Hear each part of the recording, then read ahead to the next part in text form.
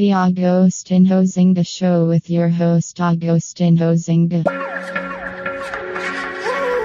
Smack the shit out your bitch ass midget girlfriend, nigga.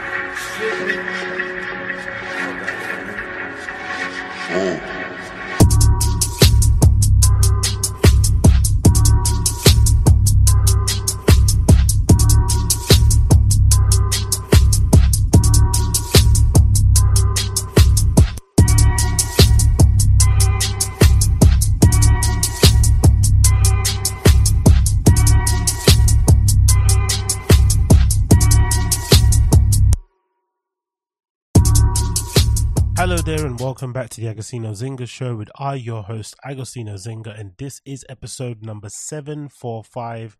That is 745 of the Agostinho Zinga Show with your host Agostinho Zinga, and I hope you are doing well wherever this lovely podcast may find you. I hope you are doing swimmingly. How am I? All good, all things considered. I cannot complain. Probably one of the best weekends I've had in a long time, mostly to do with Liverpool losing 3-1 away from home against Arsenal, and earlier in the day Man United winning 3-0 against West Ham at home. So it's been a perfect Sunday for me. Perfect to see my, most bitter rivals, one of the teams I hate the most in the league, maybe only second to flipping Arsenal, go home crying. Their fans on social media crying. Commentators and pundits and ex-players like Jamie Carragher on Sky Sports News crying about Martin Odegaard celebrating and taking pictures with the Arsenal team photographer. You've got him crying about the manager. Everyone's crying, and I absolutely love it because United won, and that's all I ask for. I don't expect United to be league contenders. I don't expect us to win the Champions League. I don't expect us to win any real major trophy in the next few years because we're still pretty terrible, and we're still owned by the Glazers, who are one of the worst, if not the worst, football owners of all time. So likelihood of us becoming a successful club again is very, very slim, especially in the near future. But the one thing that I get a lot of pleasure from is seeing us win the odd game here and there, put in a good performance, see some of our young players score some goals, and more than that, if it can be kind of, bounced up, or if it can kind of be supported and buffed up with the poor results of our rivals or the teams in and around us, that just makes things extra sweet. So I'm absolutely loving it. I'm absolutely loving it. But I'll speak about the football stuff later, and I'll get into that more. But for now, I wanted to kind of touch upon True Detective Season 4. I've stuck with it so far. I think I might be 5 episodes in, or 4. I'm not too sure how many episodes I'm in so far. Although I do enjoy one of the lead actress in this show because she's got some really cool face piercings that I would kind of like to get myself, but it's probably a little bit too I'm probably a little bit too advanced in years to get something like that nowadays. It's probably something that I should have got when I was way younger. But apart from the actors being fairly decent, I gotta be honest, I don't really know what's going on, and I'm kind of getting tired of it. True Detective Season 4, Night Country, is not going anywhere. It's not going anywhere. Nothing's happening. The plot point, or the basic premise of True Detective Season 4 is that it's based in Alaska. There's some sort of issue going on with people dying in mysterious ways. There are young Inuit girls being abducted and being found murdered in places. And then there's a symbol that the murderer or whoever's doing it is leaving behind, which is similar to the symbol they left in Season 1. So they're trying to do some weird pull or reference or tie-in with Season 1, but it doesn't really make any sense.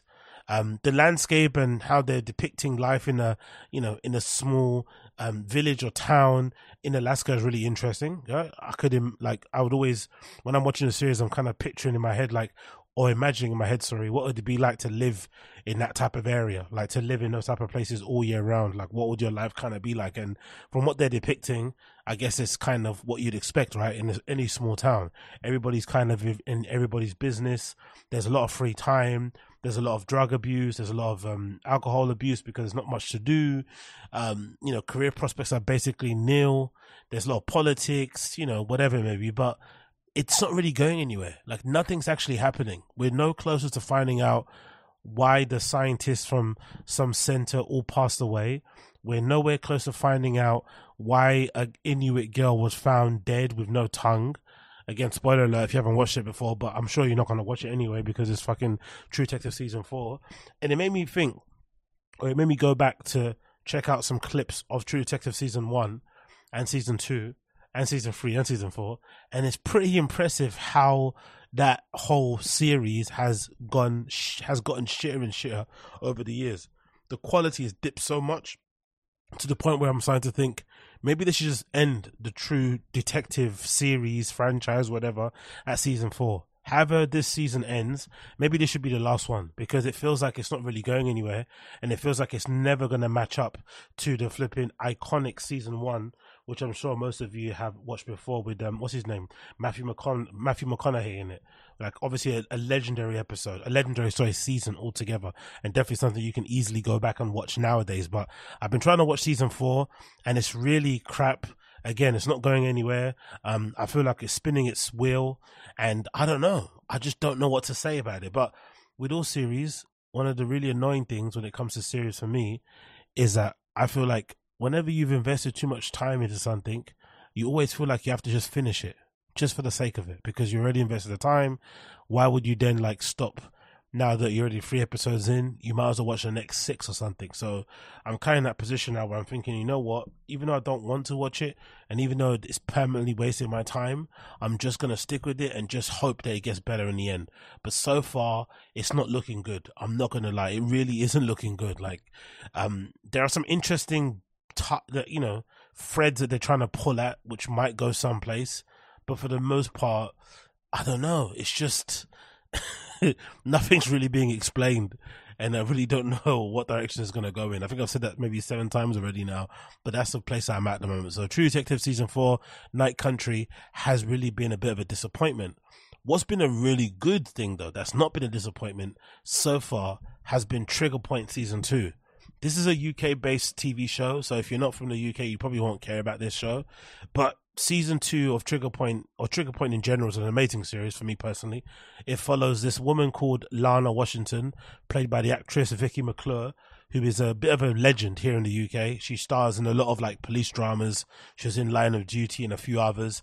And she just plays that kind of badass, women detective that is always trying to prove herself in the force, and always tries to like do things in her own way, doesn't follow the rules, then gets reprimanded, that gets proven right, and then her family suffers, personal relationships, that kind of like complex character, right, that you all kind of know and love in series.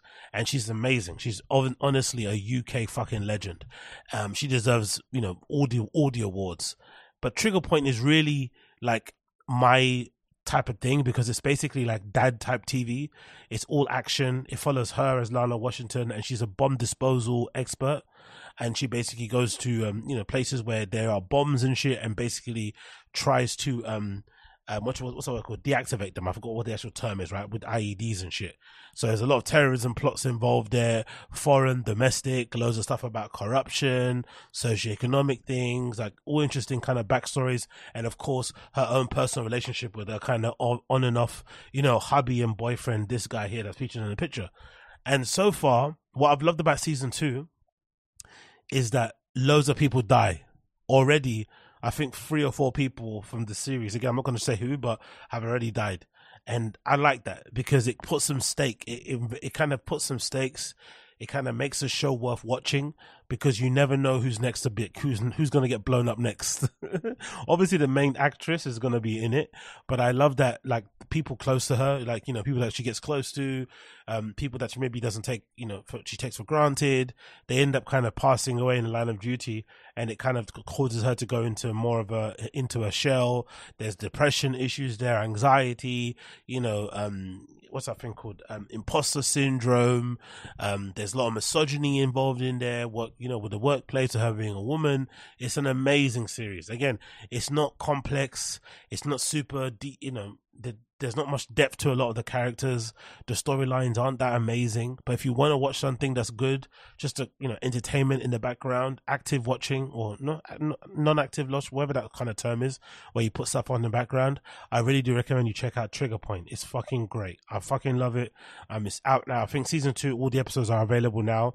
You can either check it out on ITVX or you can find it on all the kind of illegal sites that people watch stuff on. But I absolutely love Trigger Point, season 2. I've enjoyed it. It's absolutely brilliant. And Vicky McClure is a fucking legend. UK legend. UK stand up. Please, if you may. I've also been watching way more videos about the Apple Vision Pro. Yeah, I know it's tiring.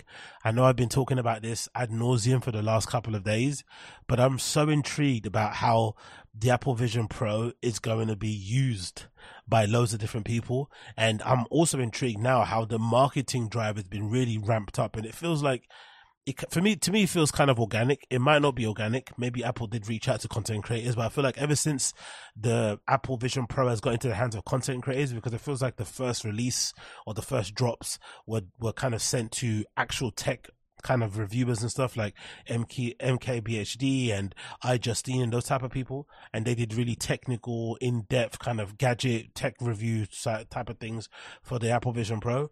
But now we're getting a lot of content creators. We're getting a lot of like tech adjacent content creators, lifestyle content creators, vloggers, all these type of people who are now getting their hands on the Vision Pro, and they're now interacting and using it in completely different ways than probably what it's intended for. They're literally pushing the limits of the Apple Vision Pro. And then you're also seeing, other apps putting out their ideas of what, Apple Vision Pro will look like with their app involved. So far from what I read online, there aren't a lot of official apps. Big companies like Spotify and YouTube and the Netflix and stuff, they haven't actually made native applications for the Apple Vision Pro. They haven't really agreed to that yet at the moment. The reason I think that's happened is probably because these companies are looking into probably making their own versions, because this whole spatial computing type of thing is probably going to be the new frontier going forward, you would assume. And because those, from what I've been able to see anyway, one of the strongest selling points about the Apple Vision Pro at the moment is the entertainment aspect of it, right? Having these big immersive, VR, AR screens that you can kind of, move around the space and stuff. And essentially like, you could picture yourself sitting courtside watching a basketball game. It does open up loads of possibilities for other companies like Spotify, like YouTube, to maybe invest some money into building their own hardware or collaborating with other hardware manufacturers and building their own version of Apple Vision Pro, which might explain why they're not jumping on the Apple Vision Pro yet, why they haven't agreed to make their native apps on there. But who knows? But there are some people out there that are specking out ideas of apps that they feel like would be a good sort of like, fit for Apple Vision Pro. And one of them that I thought was interesting was this DJ app, right? There's this DJ app that this company made, where they essentially kind of trying to completely change how people like myself DJ, which was usually on like, a piece of hardware, whether it's a CDJ, a mixer, a controller, whatever it may be. They're completely changing it and making the whole DJ experience completely augmented reality. There is no actual physical hardware apart from the actual thing you put on your eyes, the actual goggles themselves. And I'm going to play you the video because I think the video is really cool in terms of depicting what it would look like if you were to have like a whole DJ unit that ran through the Apple Vision Pro. Let me play that for you now.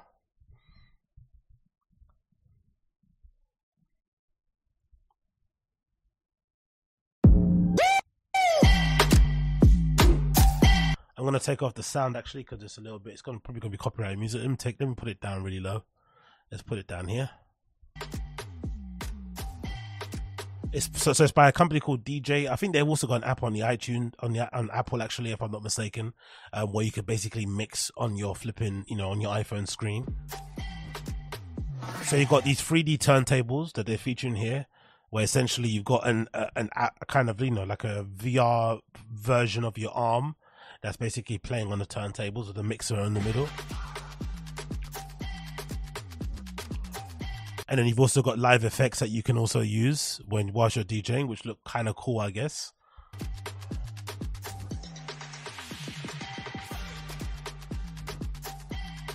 And then you've also got the drag and drop feature, which is interesting for the vinyl bit. So you've got the vinyl that also shows up on the side of you while you're DJing as little kind of pictures of the album covers that you can basically use to play the next track when you're DJing.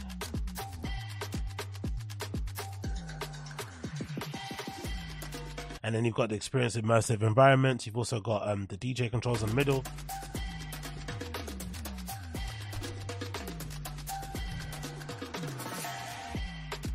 Now, don't get me wrong. I'm not going to lie. I think this looks kind of terrible.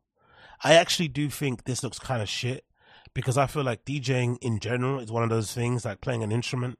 It needs to be done on a tactile, hardware-driven gadget type of thing, right? Like a utensil, piece of hardware, wherever it may be. I don't think it can work really in this type of like VR type of mode. I just don't think it looks good.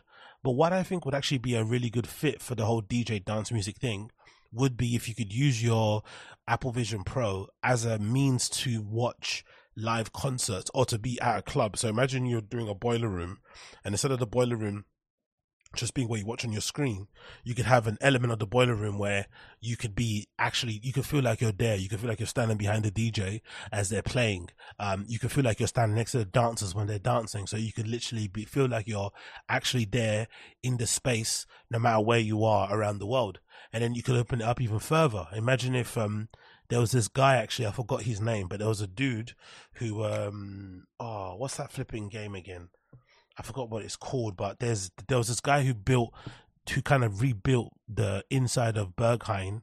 I think was it in Roblox or one of those type? I forgot what game it was, but he basically rebuilt the entire interior of Berghain, so you can basically travel around it and kind of see what it looks like. So imagine if somebody was able to kind of rebuild the inside of Berghain, and you could essentially walk around the entirety of the space. You could have people playing in different rooms, because at the moment I remember somebody reaching out to me actually who was running a space where they basically had people doing live DJ sets in virtual reality. So they were able to basically go in all these different places, and basically, you could basically DJ for people all around the world in VR. And the idea behind it is that you'd wear a headset and you could kind of play, you could basically be there as a raver playing, or if I was going to be a DJ, I could basically stream on Twitch or whatever it was, and they would run that feed directly into one of the virtual reality rooms. So imagine if that could get taken a step further, and you could have, VIP tickets sold or stage side tickets sold for two people who don't live anywhere near where the festivals are happening, and you could basically sell people VR, AR experiences at certain festivals, at certain live shows, at certain clubs. It could completely change how people kind of interact with those type of spaces. And if anything, it wouldn't really require anything different from the club on the inside. It would just be you kind of enjoying the event with your VR headset from the comfort of your own home without leaving anywhere, but just kind of, basically maybe from the camera of the flipping place on the inside could maybe stream onto your headset. I'm not sure how it would basically work, but it probably would be a great experience, and it probably wouldn't take away from the live experience. Because I think one thing that I think this should do, I don't think they should try to replicate what actual real life is via this. You know what I mean? I think it should be a completely different thing. I think it should be its own separate thing. VR, AR should be its own separate experience, but they shouldn't try to replicate or replace real life experiences. I think that's where the difference will be, and where it would really kind of differentiate itself from, other kind of platforms and what people are trying to change. Because so far, this DJ type of thing that I've seen here doesn't look the greatest to me. It looks a bit crap in my personal opinion. But then there's this other video that I saw that I was thinking, oh my God, this might be one of the dangers of the Apple Vision Pro, in that this might eventually cause Apple Vision Pro, a temperature disorder, which I've kind of named obviously the flipping episode of this podcast with you, right? And the reason why I named this episode of the podcast, what I named it, was because I saw this video on Twitter that made me think, oh my days. I'll show you a couple more things. Got the messages again. Got music set up here. Big screen TV set up on my wall. Gordon Ramsay showing me how to cook above the stove. Notes right here for some groceries. Can walk around freely. Here's what it looks like when it's on. Hey, how's it going? Oh, hey. Thank you. And as we walk around the house, everything stays pinned exactly where we left it. And in case you're just listening to the show, this guy is basically walking around his apartment where he's working from home, and he has all the different screens that he uses, from like the Notes app to mail, to his text messages, to a window to watch, the sports or whatever it may be. He has them pinned in different locations. So in this particular scene, you can see him at his workstation, his actual physical desk, and he has a window here with Safari already loaded up. He has a text screen showing his iMessages. He has his iTunes, I think, player or something here on one side. And then on one of the sides, he also has movies playing. Well, no, his TV, basically, where the Apple TV would be. And then I think on one of the screens on the side there, he also has like movies happening as well. And then when he walks into the kitchen, he has another video screen pinned up next to the cupboards that shows a video of Gordon Ramsay preparing some sort of dish that he wants to make. On the fridge, he has a note that shows some of the things he maybe wants to buy for his groceries and shit. And then he walks around, he comes back into the room, he passes his wife, who's also working in the next room, on her laptop, on her screen, sorry. And then he walks back into his main room. And this is pure ADHD behavior. There's like, at the current count, there's like, including his wife's screen, 1, 2, there's probably like more than 15 screens running in this household. So if you thought it was bad already, right? If you live with your partner now and you thought it was already bad that you're both living in different rooms, and you both, maybe even if you're living in the same room, you both have your head completely kind of glued to your screens of your phone, of your laptop or whatever, your tablet. If you thought that was bad, right? And if you thought you kind of already not paying attention to people, your attention span's already kind of horrible, you can't focus correctly, just imagine, or you can't focus for long times, just imagine how worse it's going to get when you get to a place where you can have this headset where you could basically have screens just in front of you, like literally hovering in the air against walls or cupboards and stuff of different things that you want to do.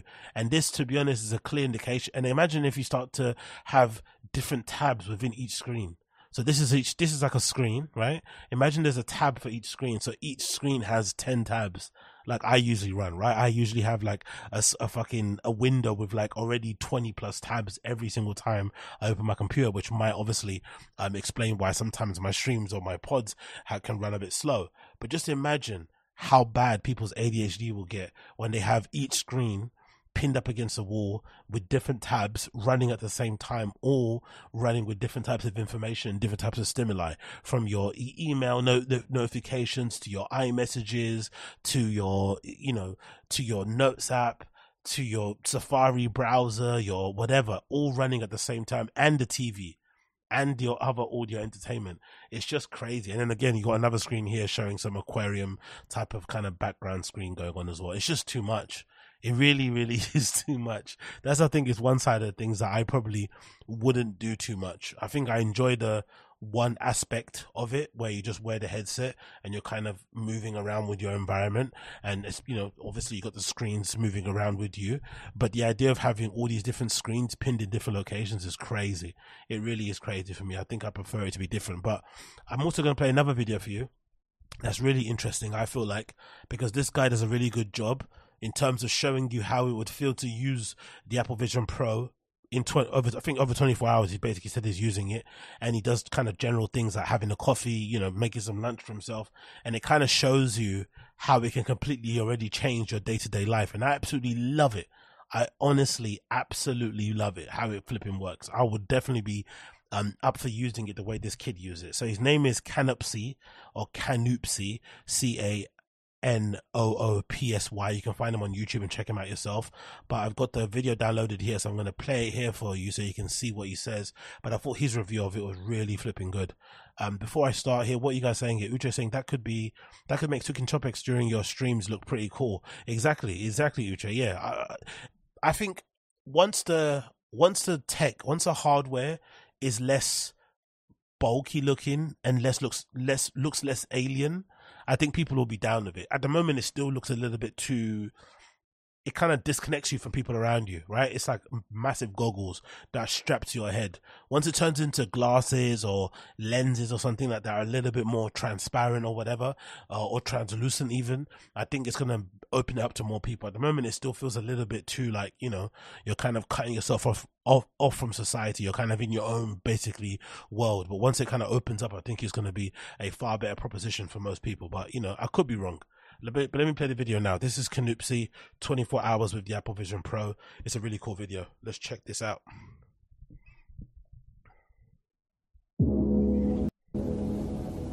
So I just got the brand new Apple Vision Pro right over here.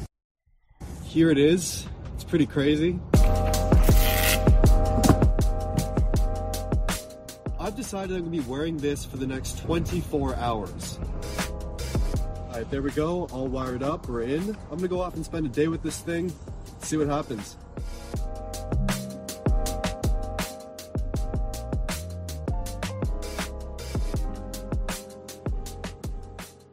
To start out the day, I decided to head over to a local coffee shop to get a quick coffee. I went in wearing the headset and nobody really seemed to notice or care, which is a good thing. I'm blending in already. After getting my coffee, I sat down and got to setting things up on the Vision Pro. First, I connected my iPhone hotspot to the Vision Pro so I have internet everywhere. To be fair, a lot of these vloggers and reviewers who are using them, they look like they live in really nice areas, really nice neighborhoods. You know? This coffee shop looks really nice. The area he's walking around looks really nice. So there's an element where I kind of believe him, where you could walk around these kind of like affluent, well-to-do areas and people probably wouldn't turn an eyelid or wouldn't bat an eyelid at you wearing an Apple Vision Pro.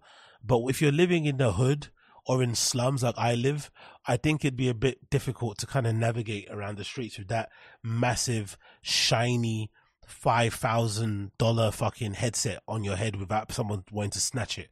Do you know what I mean? It's going to be a bit mad. So that's the only issue that I'm seeing here. But let me continue. I started out by checking my Instagram and Twitter pages, see what's going on, see what's up, and then I headed over to my email inbox to check things off and reply to a few emails. And using the Vision Pro really feels a lot like the iPad in many ways. I mean, a lot of the apps available on this device are actually just iPad versions of apps, and because of that, using these apps just feels very natural and very familiar. How natural and familiar does that look to you though? Watching somebody sitting next to you on a train or in a coffee shop wearing that headset from the side, it just looks mad, doesn't it? It's a nicely designed piece of tech in terms of product design, you know, aesthetics, you know, presentation or finish, sorry. It does look really well designed, like from the back head strap to the bits on the side here that you basically use to kind of, you know, toggle in the strap and make it tighter to the screen itself. It does look really well designed. I think everyone that I've seen so far mention it has basically said it feels really sturdy and stuff. But if ever there was a thing that showed you like you were kind of disconnected from the world around you, this would be it, right? I think these look actually way more leave me the fuck alone than headsets. I think nowadays, I'm not sure about you guys, but wearing noise cancelling headphones back in the day were usually a good sign that people just leave you alone. People don't do that now. No one really leaves you alone. People still ask you questions and make you have to fucking double tap your fucking ear cups to stop so you can answer them. But maybe a headset will truly make people leave you alone, which will be absolutely fantastic for me. Now, the Vision Pro has about 2 hours of battery life, which is really not great, especially for a full day of usage. So I decided to connect this 40,000 mAh fast charge capable battery to the USB-C port on the Vision Pro, and this is obviously not the most ideal solution, but it is a solution. I despise that. I'm not going to lie. I'm one of those people that hates people who carry power packs. I know there's a lot of people out there that do it, but I think carrying a power pack for your phone is peak dork behavior. That's peak dork behavior.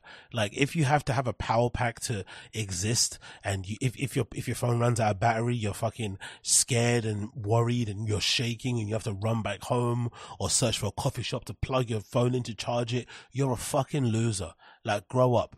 Like you shouldn't be on your phone anyway all the time until the battery fucking runs out and goes to zero, right? Unless you're maybe at home. If you're out and about, you should be able to put your phone at, like, especially if your phone's at 20%, You should just put it in your pocket and just be like, okay, cool. So that 20%, it's about to fucking run out. Let me just like enjoy my environment. Let me grab a drink. Let me go into the park and, I don't know, watch people playing with their dogs or whatever it may be and just relax. You don't need to carry a power bank in order to kind of keep your phone juiced so that you can keep liking nonsense videos that you're seeing on Instagram or replying to DMs. It's never that deep. Like carrying a power pack, like, and even this kid, he's carrying an extra power pack to charge his power pack. That's fucking loser behavior. I would never do that. I'll just use my Apple Vision Pro the way it's meant to be used. If the battery runs out, the battery runs out. I go again later. None of that power pack shit. I hate power packs. I spent some more time here just enjoying my coffee, browsing around, really trying out this headset, and eventually I headed out with my coffee. Walking around with this thing on, having maps or music or videos open as I walk, is a pretty crazy thing. I headed towards the closest subway station, but before hopping on, I did have to feed my cats for their first meal of the day. So I opened my Auto Feeders app and sent out their dry food portions. This is a great example of a ported over app for the Vision. Feeding your cats from an app while you're walking around with a headset on is peak 21st century, isn't it? That's amazing, right? Like having no actual physical contact with your cats, but still manage to feed them by touching these little buttons in the air is absolutely amazing. I fucking love it. Vision Pro, and it works actually pretty well, but some things can be a little bit hard to press if they are smaller UI elements, but overall being able to even do this is actually crazy. I headed down into the subway to make my way over to a grocery store to grab a couple things, grab some groceries, and make a small lunch and some stuff I can use throughout the week as well. I definitely got some interesting looks as I made my way onto the subway, but I just wanted to stand and relax and enjoy. Where does this kid live, man? The subway is fucking clean. Very, very clean, very pristine. There's some ladies here. This Asian lady's kind of, or this Middle Eastern, I don't know what she is. She's giving him some looks. This guy's smiling. But for the most part, people don't give a fuck, right? People leave you the fuck alone. They're minding their business. Enjoy my trip to the store. So I turned on the travel mode before we took off, which you have to turn on every single time you're in a moving vehicle before it starts moving. Whether it's a car, a train, a bus, a plane, whatever, you have to turn this mode on. Every time I see the side profile of someone wearing it just looks so dorky. There's no way you can make this look cool. That's the only thing that's annoying about it. It's got cool features. It looks amazing when you're seeing the things with your eyes, but seeing somebody standing like this with this thing on, this contraption on their face, and this wire... It just looks so ridiculous. It looks kind of redacted, isn't it? It looks kind of redacted. You might as well put a helmet on. You might as well put a fucking helmet on and a chin strap. It looks fucking insane. It looks even worse than those kids that you see walking around with actual snowboard goggles on, right? Like ski goggles, like for style. I remember that being a thing maybe a few years ago. People wearing like, ski boots or snow boots or moon boots even, and fucking goggles on their head. This is kind of what it kind of looks like. It looks absolutely insane. Otherwise, it just won't work. Basically, if you're moving at a certain speed with this headset on, it pretty much just knows and says, turn this mode on or you can't use the Vision Pro. And it's kind of annoying, but I got used to it. After some time on the train, I opened up the mindfulness app for the first time to give it a go and take myself out of the subway and into a guided meditation. And it's pretty cool. Can you imagine trying to do guided meditation wearing a fucking Apple Vision Pro? That's the complete opposite of meditation. The whole entire gizmo, gadget itself, is the complete opposite of like centering yourself and being present and kind of distracting, cutting out all distractions and concentrating on your breathing and clearing out your mind. Like this is the complete opposite of meditation. This is a machine that induces brain clutter. It induces ADHD. I love it. I love this little thing you added on the vlog. This is a really cool review. Big up this kid. After that, I hopped out and headed to the grocery store. But before heading in, I had to make a quick grocery list in the Reminders app.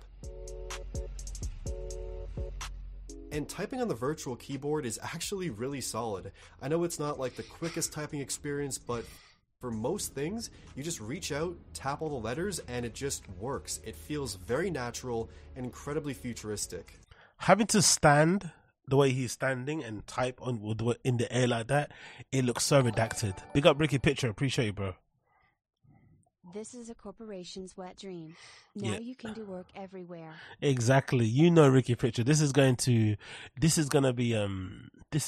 the great equalizer when it comes to fucking output, right? When it comes to people's output at work, this is gonna be the one that equalizes everything. Exactly. There is no such thing as you know what this might end up doing? It might end up making most companies do like unlimited vacation days. Hey, we give you unlimited vacation days. Why? Because we also give you Apple Vision Pros, so you can work from anywhere. Anywhere you are, you can work. You're in the pool, you can work. Steam room, you can work. Grenada, you can work. Seychelles, you can work. Whenever we call you for a meeting, you can be there. Just strap on your Apple Vision Pro and you can take part in a meeting with all your other colleagues. Yeah, you're right. You're definitely right about that one. Big up Ricky Picture. And into the grocery store I went. I carried along the reminders app between my fingers like a grocery list, and I dropped it once, so I had to go back and pick it up, but it was pretty... You see, that's pretty cool, though. Have you seen that little detail? So, you know the little screens that you put up when you're using Apple Vision Pro? If you pin a screen somewhere, it stays there. So if you want to use it again, you have to go back to where you left it and pick it up. It's kind of wild. And I also noticed, you don't know if you saw, but the screen he had with these notes was on the floor, kind of, and it does cast a shadow. Imagine how crazy that is of a detail.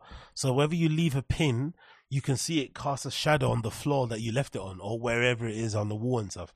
It's pretty trippy tech-wise how they've managed to do that. Interesting navigating the store, grabbing all of my items, and it felt like a grocery simulator game. This was not only the most stressful grocery experience I've ever had, but also the most interesting and unique. You gotta be a bit of a donut, though. You gotta be a little bit limp-wristed to be stressful because you're using a fucking VR headset while you're going to do your groceries. There's nothing really stressful about doing grocery shopping for one. Like, let's be real. You know what I mean? You're not buying food for a family. You know what I mean? Like, let's relax. How's that stressful? Like, these kids nowadays, stressful, you know? Because you're having to decide whether you're going to buy fucking plain white bread, rye bread, or if you're going to get the bad cheese or the vegan cheese. Like, come on, man. Like, grow up. Stressful. After grabbing all the items I needed, I headed over to the checkout and eventually left the store to go home.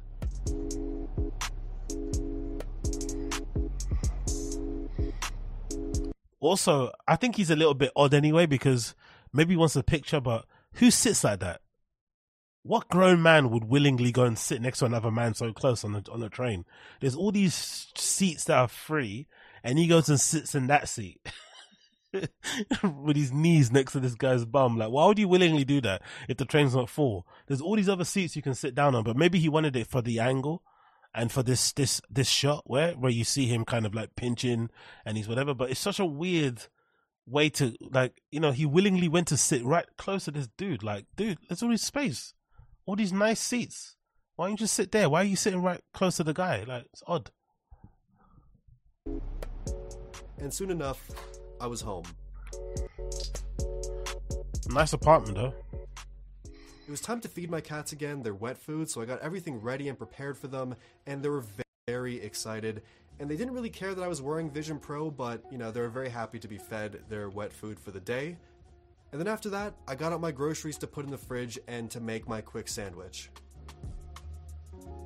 I opened up a YouTube video to watch while I was cooking, pulled out the recipe, and set an alarm for the Just Egg to check back when it's done. That's pretty cool. This was, in theory, a very simple sandwich, but it felt surprisingly overwhelming to make in spatial reality. Honestly, what is wrong with this kid? He's stressful when he has to pick out some bread to buy at a local supermarket, right? He's also overwhelmed because he has to make a sandwich. Or is this just like language that kids use nowadays to be like funny? I'm stressed because I have to buy groceries. I'm overwhelmed because I don't know what sandwich to make. Overwhelmed because of a sandwich. God almighty, mate. What kind of life do you have where you feel overwhelmed because you have to make a sandwich? I think I just had way too many things open and too much going on because this was incredibly stressful. Oh, there's that fucking word again, stressful. Stressful. You had to make a fucking egg sandwich with some spinach on it. Stressful. Come on, brother, man. But eventually I sat down with it and finally had my first bite to eat for the day. It looks like a nice little apartment, though, to be fair. He's got a really nice apartment. Nice. Looks like a new build to me. It kind of looks micro-ish, right, in terms of size. It just looks like you can really, like, you couldn't swing a cat around here, right? You couldn't take one of these cats and swing it from side to side, wall-wise, right? There's not a lot of space, but it does look really nice, to be fair. So it's a nice apartment. He must live in a really nice area, part of town. And it was worth the effort. And I watched a video while I ate because, you know, you have to. That's quite cool. Come on, that's quite cool. He's sitting down at the table, he's looking out of his window in his apartment, and he's got a screen here floating as he eats and a cat sitting on the table. That's a pretty cool, little situation he's got himself there. I don't mind that. Colin's saying, what, the apartment is usually a few grand a month. Yeah, it looks like it. I would imagine so. It looks like a new build, maybe a concierge downstairs, maybe a gym. You know, they might have a fucking communal garden area at the top. They might do like, you know, end of the month drinks and shit.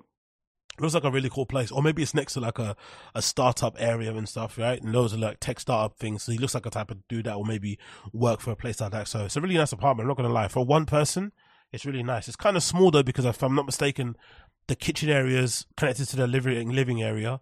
He's got his desk area somewhere here, and then I think this room here is where his bedroom is, and then I think the area back here is where he came in the door. So it's a kind of a compact micro apartment, but it does look really nice. I'm not gonna lie, it's really nicely laid out, and they've utilized the space really good as well. So I like it. After I was done eating, I grabbed my laptop to get some work done and also test out the screen mirroring onto the Vision Pro. Setup was very easy, just literally tapping a virtual button, and just like that, I had a massive Mac desktop screen in augmented reality. That's pretty cool. That's crazy. Pretty cool. Using the Mac's keyboard and trackpad and the Vision Pro as my screen, I tried out some editing in Final Cut, which felt very natural and honestly just the dream. And wow, imagine editing on Final Cut Pro. I've seen I don't know if you guys have seen it, but I have seen some psychos who take their iMac to like coffee shops. Have you guys seen it? Guys who take their iMac, they take their entire iMac to a coffee shop and they'll edit there. Like, so whatever they're editing in Final Cut Pro or in Photoshop, they'll just sit in the Starbucks with a fucking iMac on the table doing it. So I guess this is probably the less kind of like intrusive way for people around you. By having the Apple Vision Pro, you can have your massive screen and then you can edit and whatever you need to do, like, you know, in augmented reality without taking up loads of real estate and without having a fucking iMac on the fucking coffee table somewhere in public, which is absolutely insane. And also tried finessing a photo edit in Photoshop. And I really think the Mac... Very good point, Theodore. Nobody who's working at a coffee shop is doing anything besides emails. Yeah, people love to talk about emails. Whenever you hear of a girl boss or one of these hustle bros online talking about what they're doing for the day, they love mentioning emails. You rarely hear them talk about, oh, we had to ideate a particular idea, we're prototyping something, we're doing A/B testing.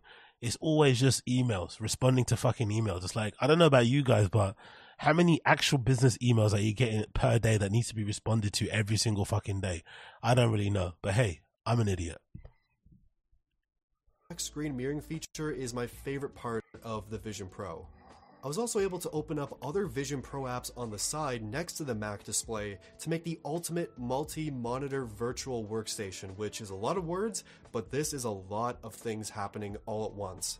And when I was finished working, I just chilled out on the couch for a bit and watched a few YouTube videos in the Safari app. I really hope the YouTube app actually comes to Vision Pro at some point, because watching YouTube videos in Safari, while doable, is a little bit cumbersome hitting the play and pause button and skipping forward in videos. That's pretty cool though. Just how the screen looks in augmented reality, it looks fucking incredible. Like having that massive YouTube screen just, you know, essentially pinned up against his wall of his actual apartment. It looks so fucking cool. And again, like you said, once YouTube does build a native app for it, it's going to be far easier to use, like an actual app where you can maybe like, you know, gesture to fucking fast forward. You can maybe pinch to zoom in certain places. You can maybe add favorite, whatever it may be, right? It's going to be really, really cool. And I'd imagine they might maybe start including features where you can maybe utilize some of the tech in the Apple Vision Pro and maybe make videos that are basically built to be watched via an Apple Vision Pro. So there's loads of fucking possibilities when it comes to that sort of stuff. I'm loving that. I had to head out for the evening to do a few things and also meet up with some friends, but before then, a few simple chores at home. First up, had to clean up some dishes, so I played some tracks. Then, a quick vacuum around my place. Yeah, nice spot, and man. Taking out the trash. And finally, just a quick brush to get minty fresh. And after that, I was ready to head out back into the world again.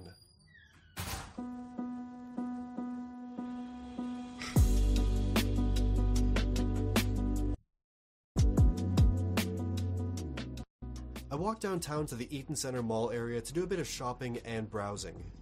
I played some music on the way there, and listening to music in this spatial audio form is really incredible. It feels like music is actually playing in your world versus just in your ears. It's really crazy. And when I got to Yonge and Dundas Square...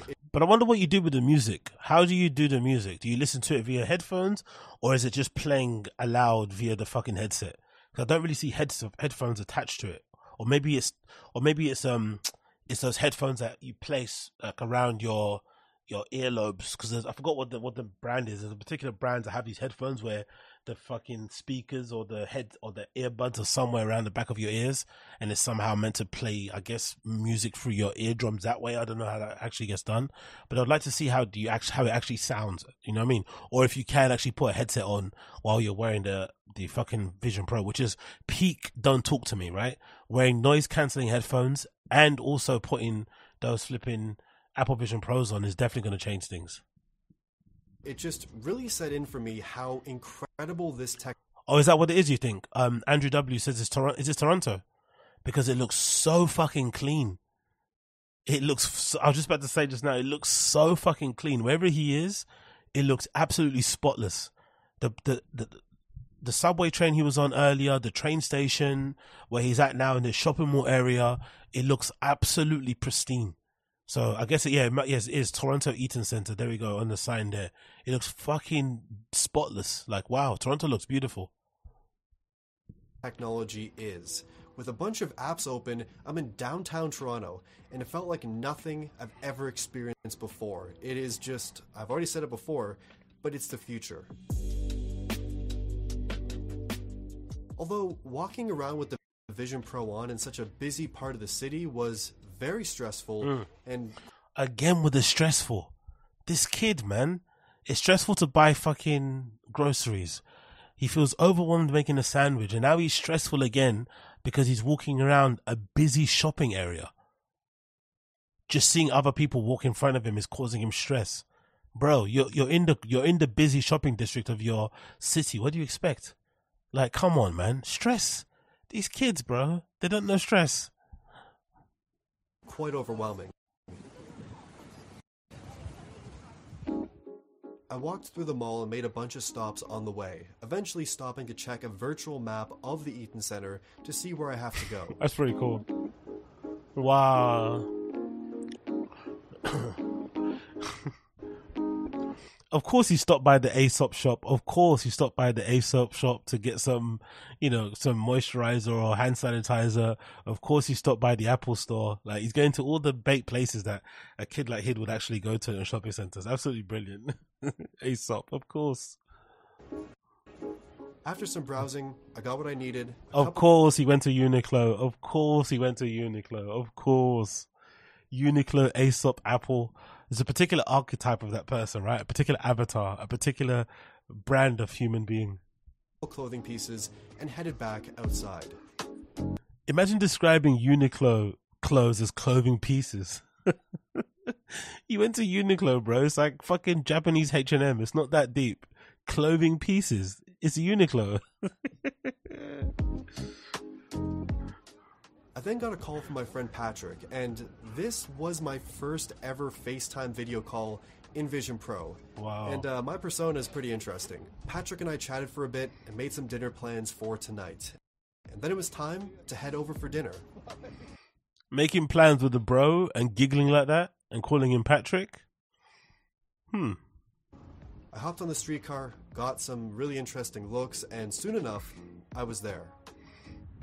The Mandarin is a buffet restaurant that really is the ultimate melting pot of cultures and cuisines, and it really is Canada in a restaurant. It's incredible. I've been going to the Mandarin various locations since I was like 10 years old, and to be here today, I was very happy. Oof. To be fair, the Chinese buffets we have in my area don't look like this. This looks fucking good. This looks like a really good version of a buffet, because the Chinese buffets in my area of London do not look like this. Wow. That's plate number 1. I met up with Patrick and we got our plates for the night, and this might be the first ever buffet dinner experience while... How depressing is that vision of the future? Sitting down with your bro to, over some food, to powwow about the week, and you're sat there both wearing your Apple Vision Pro headsets. How bleak is that? Usually when you meet up with somebody for dinner, it's a time for you to have actual real face-to-face quality time, catch up on some stuff, right? Fill each other in on what's been going on in your life, especially if you haven't seen each other for a while. Imagine sitting there at a table with your headsets on. It's already annoying when you have friends. I have friends like that who always have their phone on the dinner table. Sometimes they'll have it flipped over so they can't see the screen. But just the phone being there kind of creates a bit of distance, right? It's a bit of a block. That's why sometimes, I don't say it because it's not my business, but I would love to be that person that's like, hey man, put your phone in your pocket so we can just like talk. But usually, you can't say that. Everyone's got their own thing. But usually people just can't even have their phone in their pocket and just sit down and have dinner with you and catch up and stuff and actually have a conversation. So imagine how much harder it will be to have connections with your friends when they just got this fucking screen on the whole entire time. Like, damn, bro. Like, I thought we were meant to meet up and, powwow and chop it up about the week and stuff, right? And talk about our concerns and our hopes and dreams and shit. Nah, let's just sit down at a Chinese buffet with our headsets on and then talk that way. It's like, ugh, I don't like that at all. I don't like it. That's the only bit it's the only bit of it I don't like. Wearing Vision Pro, and also maybe the first group dinner in Vision Pro. Is that a group though? Is that technically a group? Is that a group when you're in, or is that a duo? Does it count if you're just two people? Do you call that a group? It's like calling people that have dogs but no kids a family. It's like, is that really a family though? Because you have a wife and a dog? Surely a family is a human child. Same with this. Isn't a group of people more than 3 or more than 2? It can't be 2 people. That's a duo, no? But again, what do I know? Maybe. After another great dinner, my final stop of the night was a little bowling excursion. I headed to my favorite bowling spot and met up with my friend Liam to tear up those lanes. But first I had to look up some cheat codes because I'm really not so great at bowling. Of course he can't bowl. The kid can't. Of course this kid doesn't know how to bowl. So let alone play any other sport. Bowling maybe isn't the sport, but of course he can't even bowl. Of course he can't bowl. The kid that gets stressed out making sandwiches doesn't know how to roll a ball down the fucking lane. Like, of course. So many gutter balls. So many fucking gutter balls. It doesn't improve your gameplay at all. But eventually, after tossing on some tracks and getting in the zone, I was doing pretty well.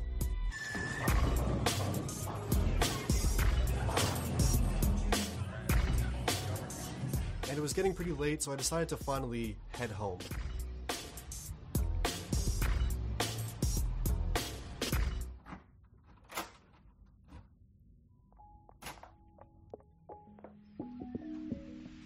Even the look of his house sounds expensive, innit, right?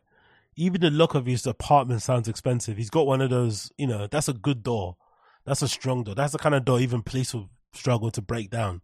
That's a good couple of grand's worth of an apartment a month if he's paying rent, right? Like, even the look of it sounds quality. Because I know how my lock sounds. It doesn't sound like that. My door, if you just lean on it a bit, you know what I mean? It could probably crack open. After getting home, I plugged in a super long, like 20-foot USB-C cable into the Vision Pro's battery pack and got in bed. I decided to... Imagine what the porn's going to look like on this thing. Can you imagine what porn will look like on this? Can you imagine after a hard day's work, sitting back and watching some fucking X-rated stuff on flipping Pornhub, X videos, or whatever you like to watch out there? Imagine what it will look like when Pornhub decide to build native videos with the Apple Vision Pro in mind. When you start, you know, when you maybe take it further and start doing the fucking deep fake shit. When you take it even further and you start getting peripherals, right? You start getting like accessories, like Glock machines that you use at home and stuff. Imagine how spooky it's going to get.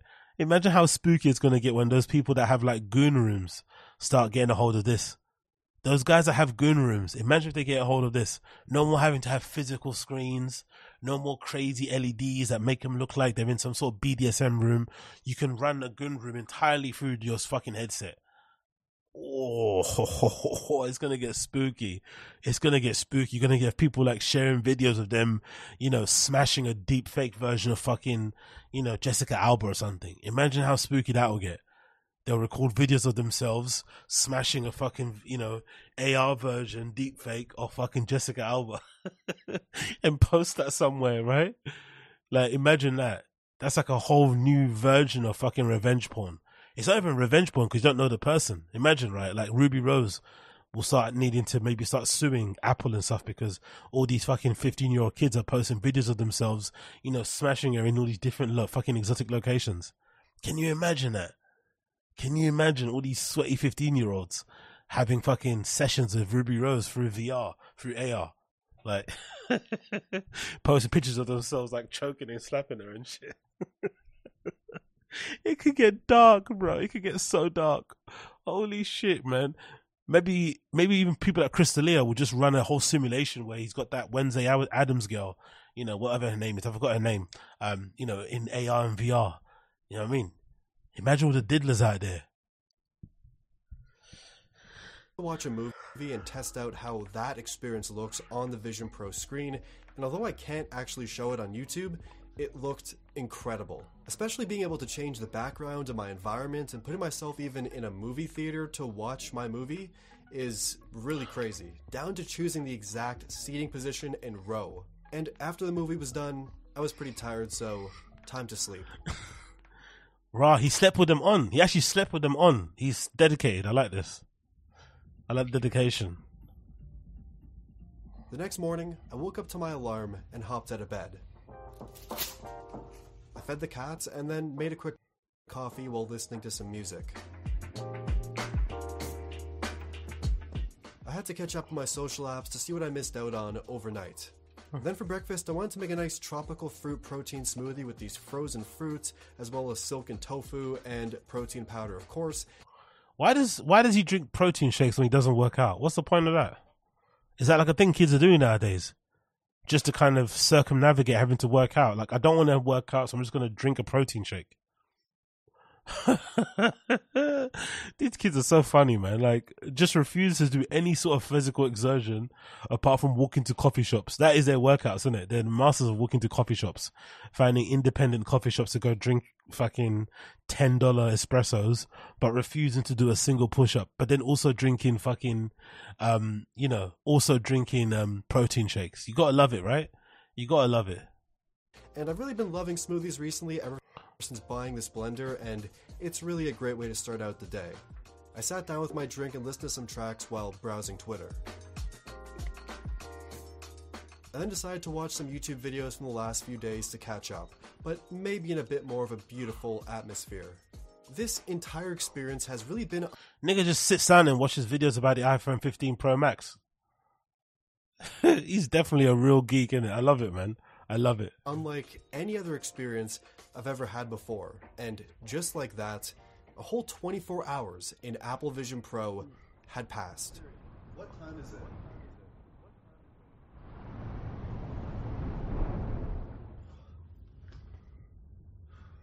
So that was 24 hours wearing the new Apple Vision Pro, and I have so many thoughts about this. This was one of the most insane tech experiences I've ever had. Now, I know, this is a product you're probably supposed to be using only at home, maybe if you're flying somewhere on like a long road trip perhaps, but I want to take it to the extreme and actually use it outside in the world. It really felt like the future. I mean, things like grocery shopping, which is a very mundane, boring task, became fun, exciting, and a lot more engaging.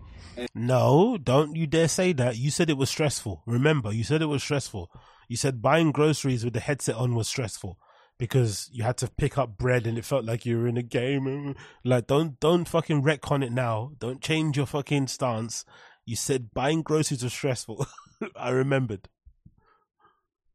And just being able to place windows wherever you want them in your world, and they just kind of stay there and they don't move at all, is just, it's crazy. I've never experienced technology like this. I definitely was getting a lot of looks wearing this outside in the mall, on the streetcar, on the subway, but nobody really cared that much. I feel like living in a big city wearing something like this, there's far worse things to be worried about, and there's a lot more to be concerned about. Now, actually wearing this thing, walking around, traveling with it, I was expecting to feel really nauseous and sick, and I've had bad experiences with other kind of augmented reality VR headsets before, so I was a little bit worried, but mostly with this, even wearing it a full day, I wasn't really bothered too much.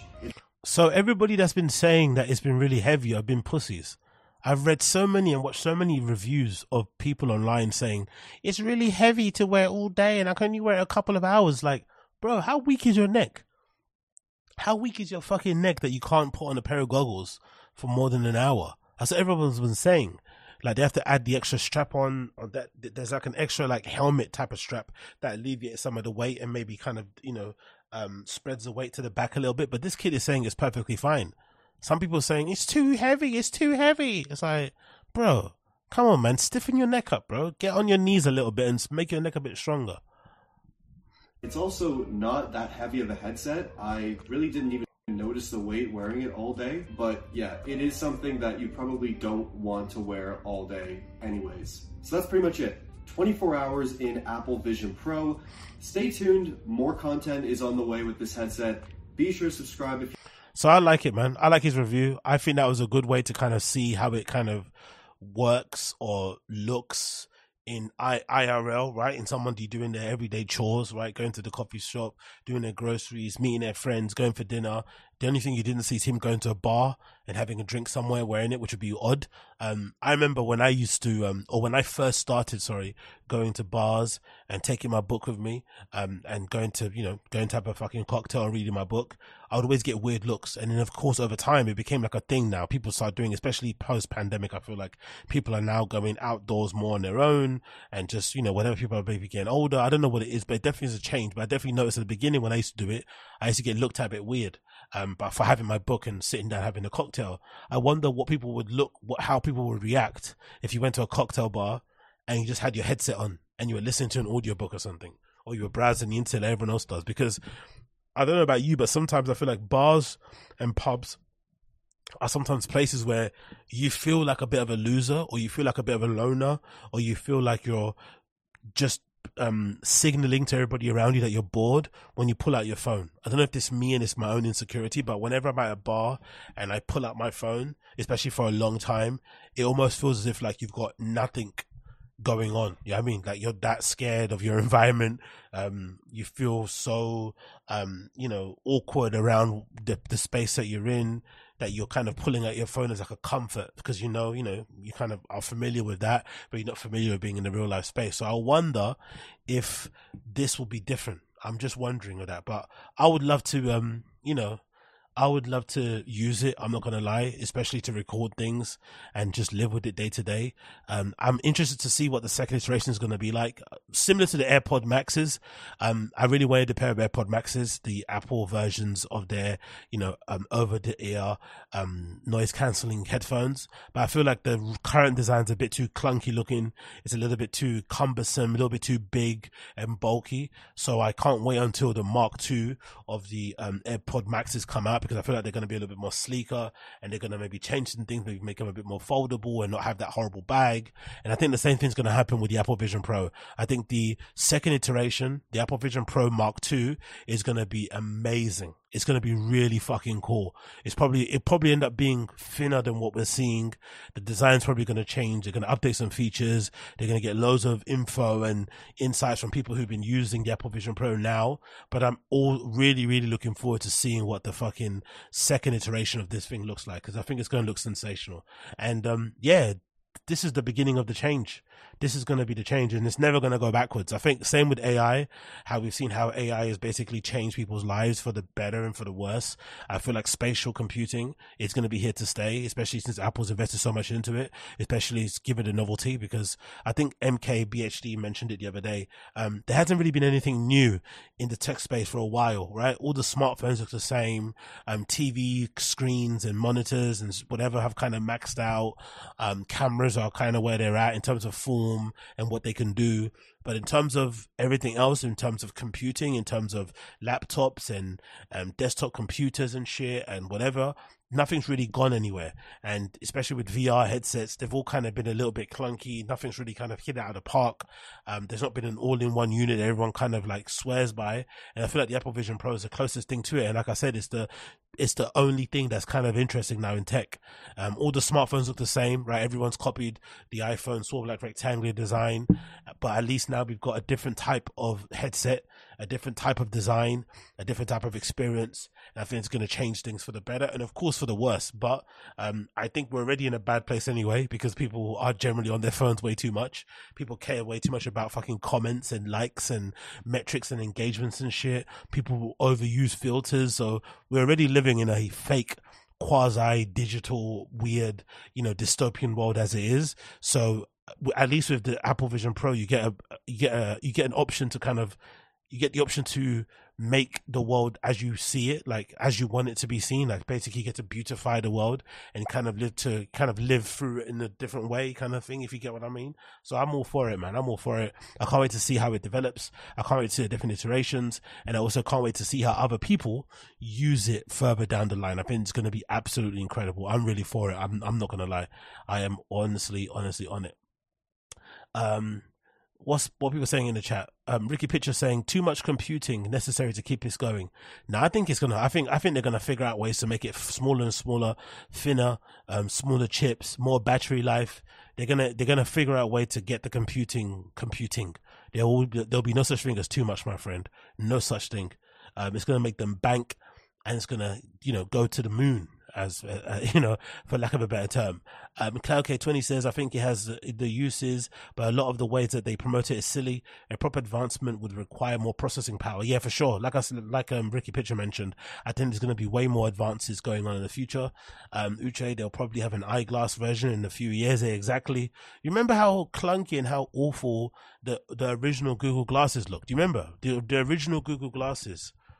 Let me see if I can get it up here. The original Google Lens, they were fucking horrendous, right? Really, really like horrible looking.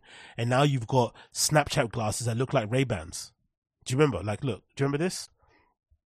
That was the original Google glass, right? Or lens thing that they made back in the day, with this thin sort of like Y2K era looking lens thing with this massive camera unit, bulky thing on the side, right? It just looked a bit too bait, right? You look like a fucking narc wearing these type of things. And now you have these Snapchat Ray-Bans that just look like regular Ray-Bans. You can't even tell that they fucking got a camera on them. Do you know what I mean? So clearly things are advancing and evolving at a breakneck speed to the point where they sell these fucking Snapchat glasses, these goggles or whatever, right? I forgot the actual term. They're actually called smart glasses, sorry.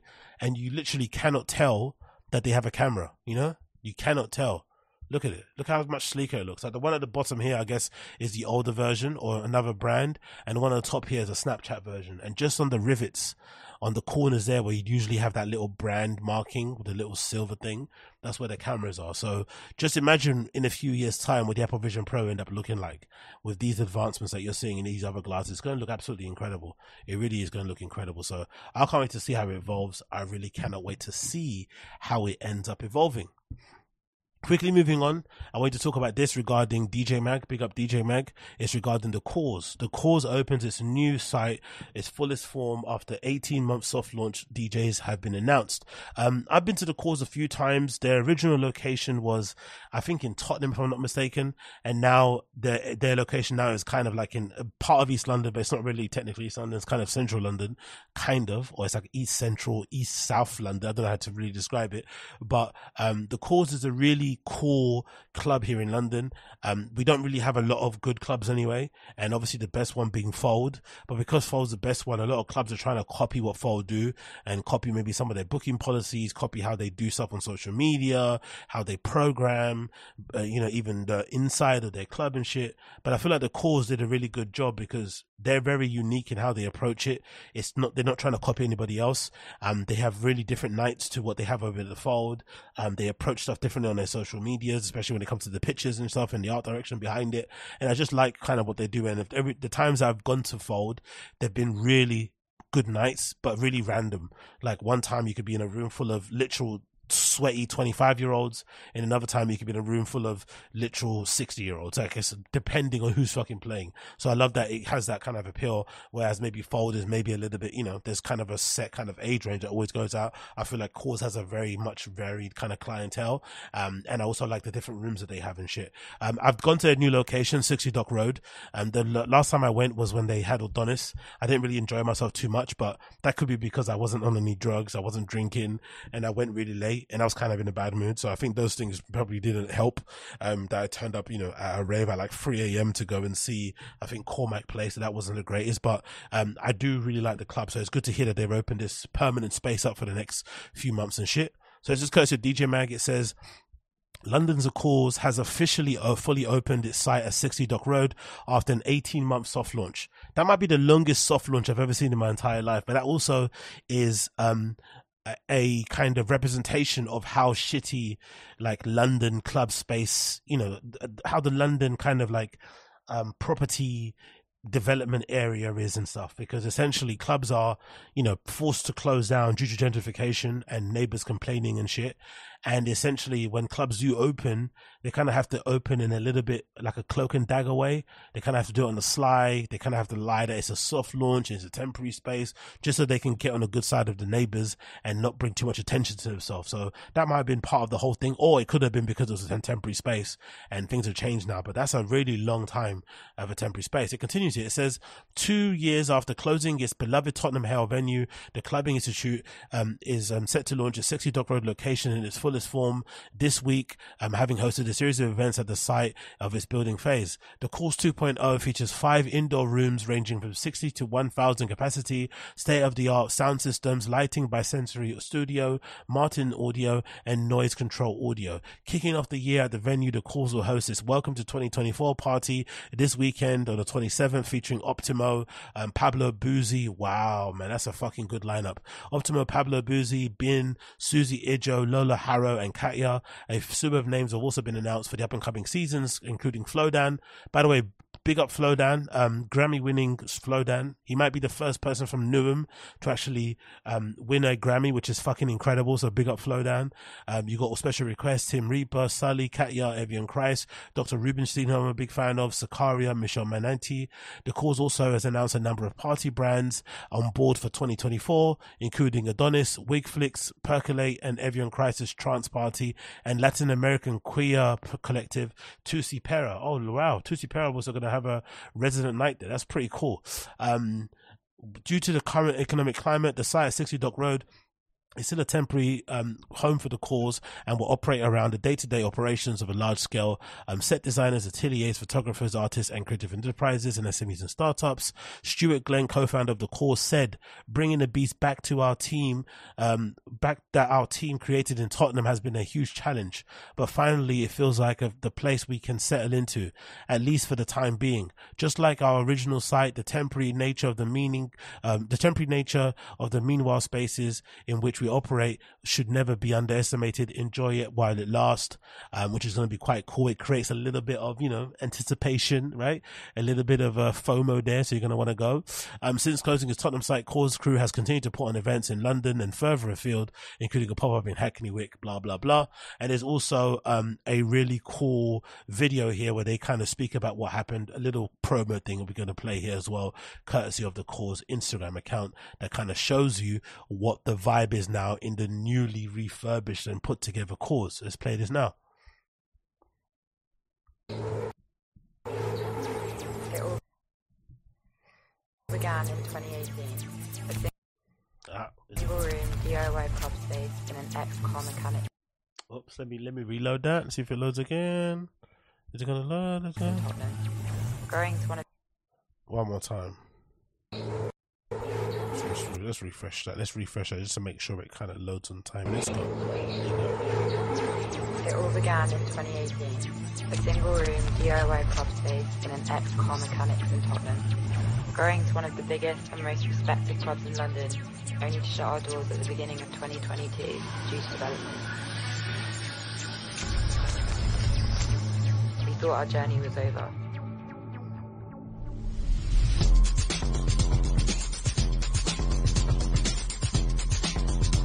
Looks really cool on the inside, not gonna lie. I like the way it looks. LEDs, nice. Big open spaces, disco balls.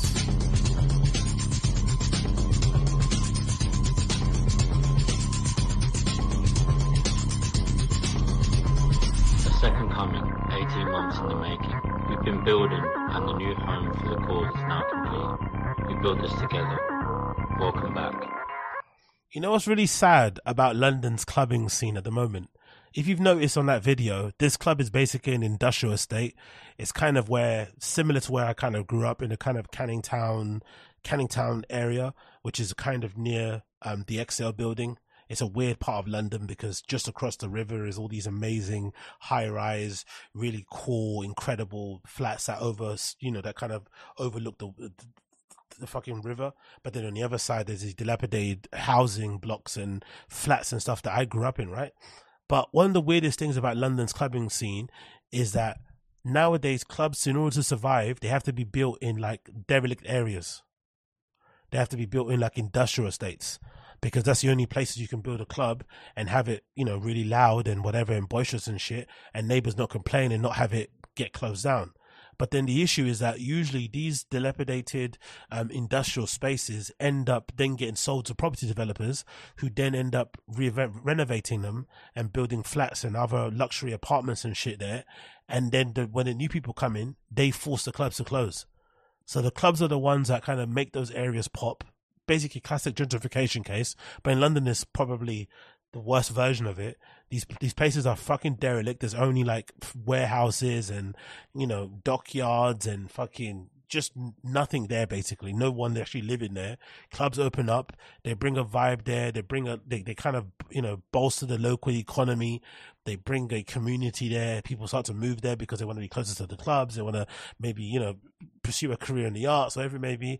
And then when the property developers start building flats there, because it becomes a popping area, the first places to close are the clubs. It must be so shitty being a club owner in the UK.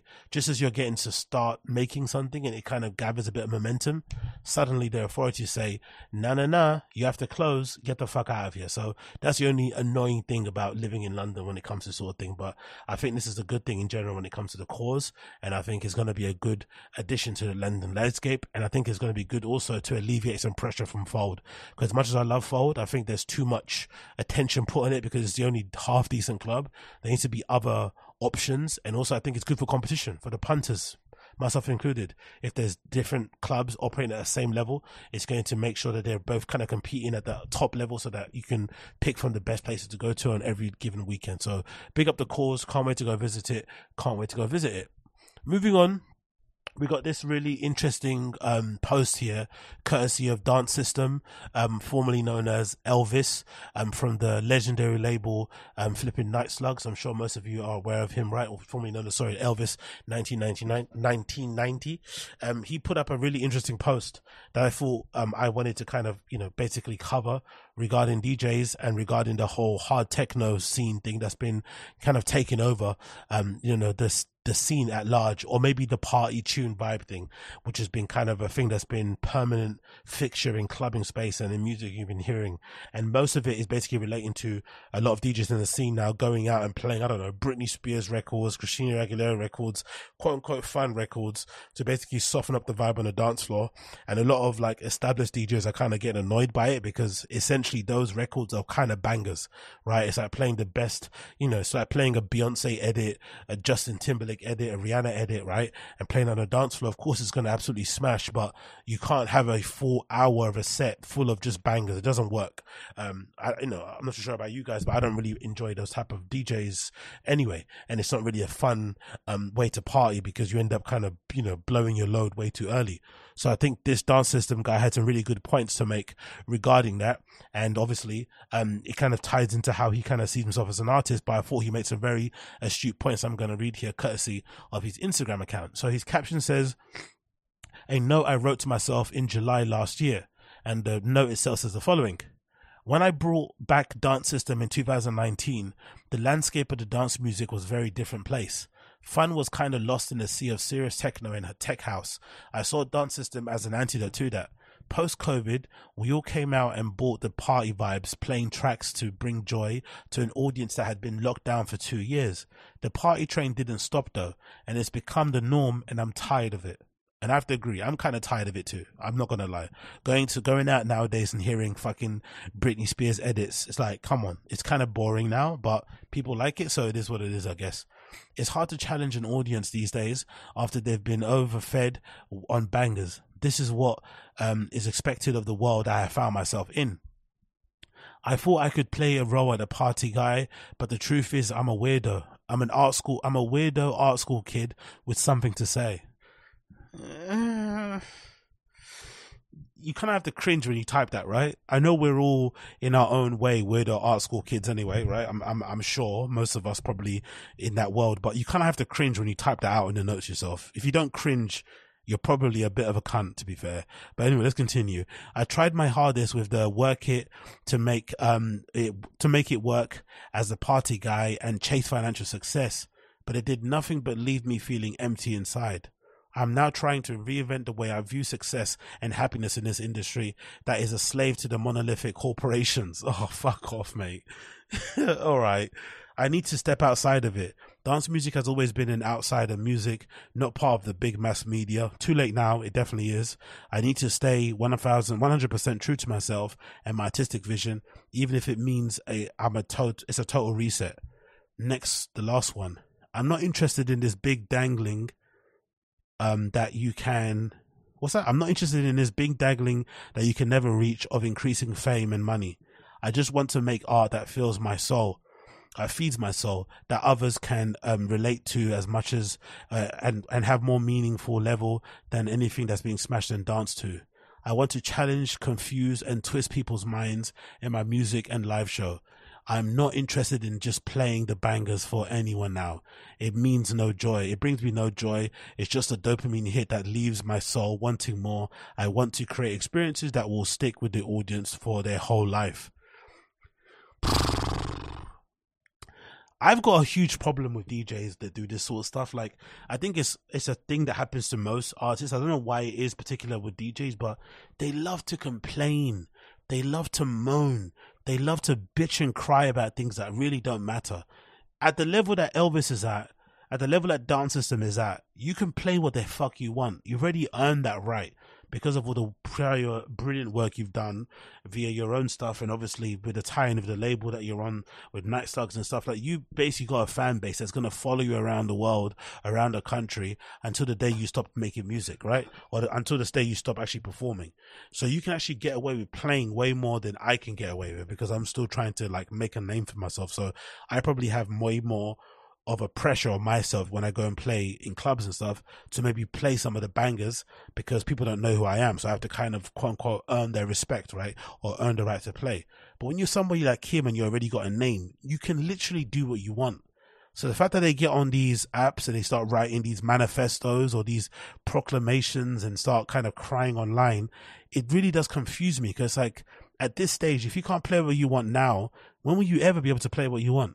If you're out here doubting that you can play this and play that, it doesn't make any sense. And when it comes to DJing, I've always felt like a DJ is somebody that always has like a point of view on music, has a point of view on what would sound good in a club, has an idea or a perspective of how they would like dance music to sound like. And that's all it is. It's not that difficult. It's just your taste it's just your taste level of music, basically.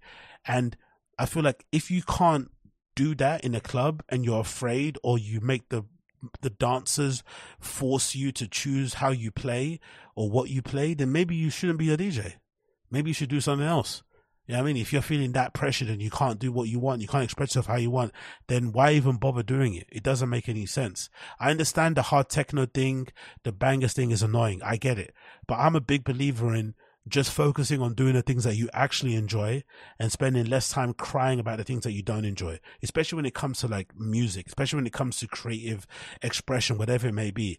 Like there's an unlimited amount of people out there like who are creating great, amazing things, creating cool, amazing parties and experiences that don't just prescribe to the whole bangers, hard techno thing. Go and support them. Go and pitch an idea to play at their sort of party. It's not that hard. It really isn't that difficult. But people just, I don't know, prefer to complain and prefer to pontificate online about these sort of things. But then I also think maybe a part of this is like, I've always felt like with some DJs, I'm not too sure if this is the case with Dance System, but I feel like with some DJs, similar to like some of the top comedians, I feel like they have this thing about them where they sort of slightly on the sly, deep down, in secret, despise their audience. Maybe it's because when you start making art or you start creating art, when you start becoming an entertainer, whatever it may be, you start off very small. You start off with a very hardcore audience. But then obviously the more success you have, the more popular you become, the bigger your fan base becomes, and the more wide and variety it is. But sometimes the demands are different. So maybe the audience that you had when you started is very different to one you have now 10 years down the line in your artistic journey. So maybe you despise the audience that you have now because they're demanding things of you that you don't want to do anymore. But I always feel like that's part of the job. Part of the job of being an artist or being a DJ is that you're almost like a service. You're almost in service of the people standing in front of you. It's never just like a human jukebox thing, right? You're not a human jukebox. I'm not a human jukebox. I think some of the things I used to hate when I used to play out a lot were people requesting tunes. It almost felt a bit insulting when you're playing and they were telling you what to play. But that's kind of the relationship. You kind of have to have a bit of back and forth. And if the people nowadays want bangers, you should find a way to play bangers within the stuff that you like to play and kind of slip it in and feed them in here, bits and bobs. But you don't have to be completely dictated by them, but you should be appeasing some of the things that they kind of want to have. And if you don't, then you need to do a hard reset and kind of start again and maybe clear out the decks or completely change the direction of what you want to play. But I just don't like the complaining, because there's no need to, especially if you're at a level of this type of DJ like Dance System. You have the ability to play anywhere in the world. You get booked at all the best clubs, you play at all the best festivals. Like, no one's really forcing you to play a certain way, really. Even promoters, they might have an idea of what you play. They might ask you to play a theme or whatever, or a vibe, but they're not going to tell you precisely we want bangers. So the fact that he's complained like this is a bit odd, but DJs love this sort of stuff. As you can see here, one of my other favorite DJs called Synthy, she also added her opinion to the comments, or in the reply, in the comments of the post that he put up, and where she says, "This resonates so much with me. I've also been thinking about it a lot. I mean, everyone has different tastes, but this hard techno stuff gets a bit boring. Plus, the commercial party Eurotrash stuff is what made us go to the clubs back in the days instead of commercial discos. Music and vibes was so much nicer. I'd stick to what you feel like. It might have taken a bit longer to get noticed, but quality always stays longer. Also, are we ready to sell your souls for 2050? Are we ready to sell our souls for $250 yet? Nope." Well, I don't know why Synthy's complaining, because she's one of the best house DJs and producers in the world. And I think most people know what her sound is and what her vibe's about. So if you go to a party and you're expecting Synthy to play like a Britney Spears edit, you're probably not paying close attention. So again, you shouldn't really feel, this shouldn't make you feel any type of way that people are playing hard dance, hard techno, you know, fucking pop edits. It shouldn't really bother you when you're one of the best DJs in the world. But again, DJs love to complain. Another big DJ, Unit, said something as well.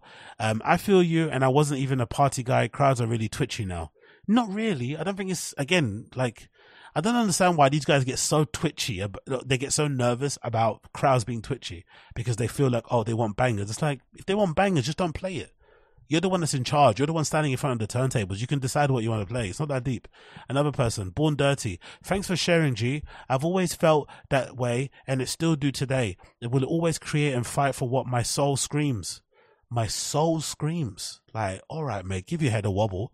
Fucking drink a glass of water, mate. To create, but it's hard for sometimes to find a quiet space to hear what your guts are telling you. You know how you find a quiet space? You take off your headphones, you turn off your phone, and you actually focus on the music. But people don't do that. They just pontificate about this nonsense. Telling you all the saturation and noise of this industry is asking for numbers and results instead of depth and authenticity. This is the kind of conversations people have when they feel like they're not winning.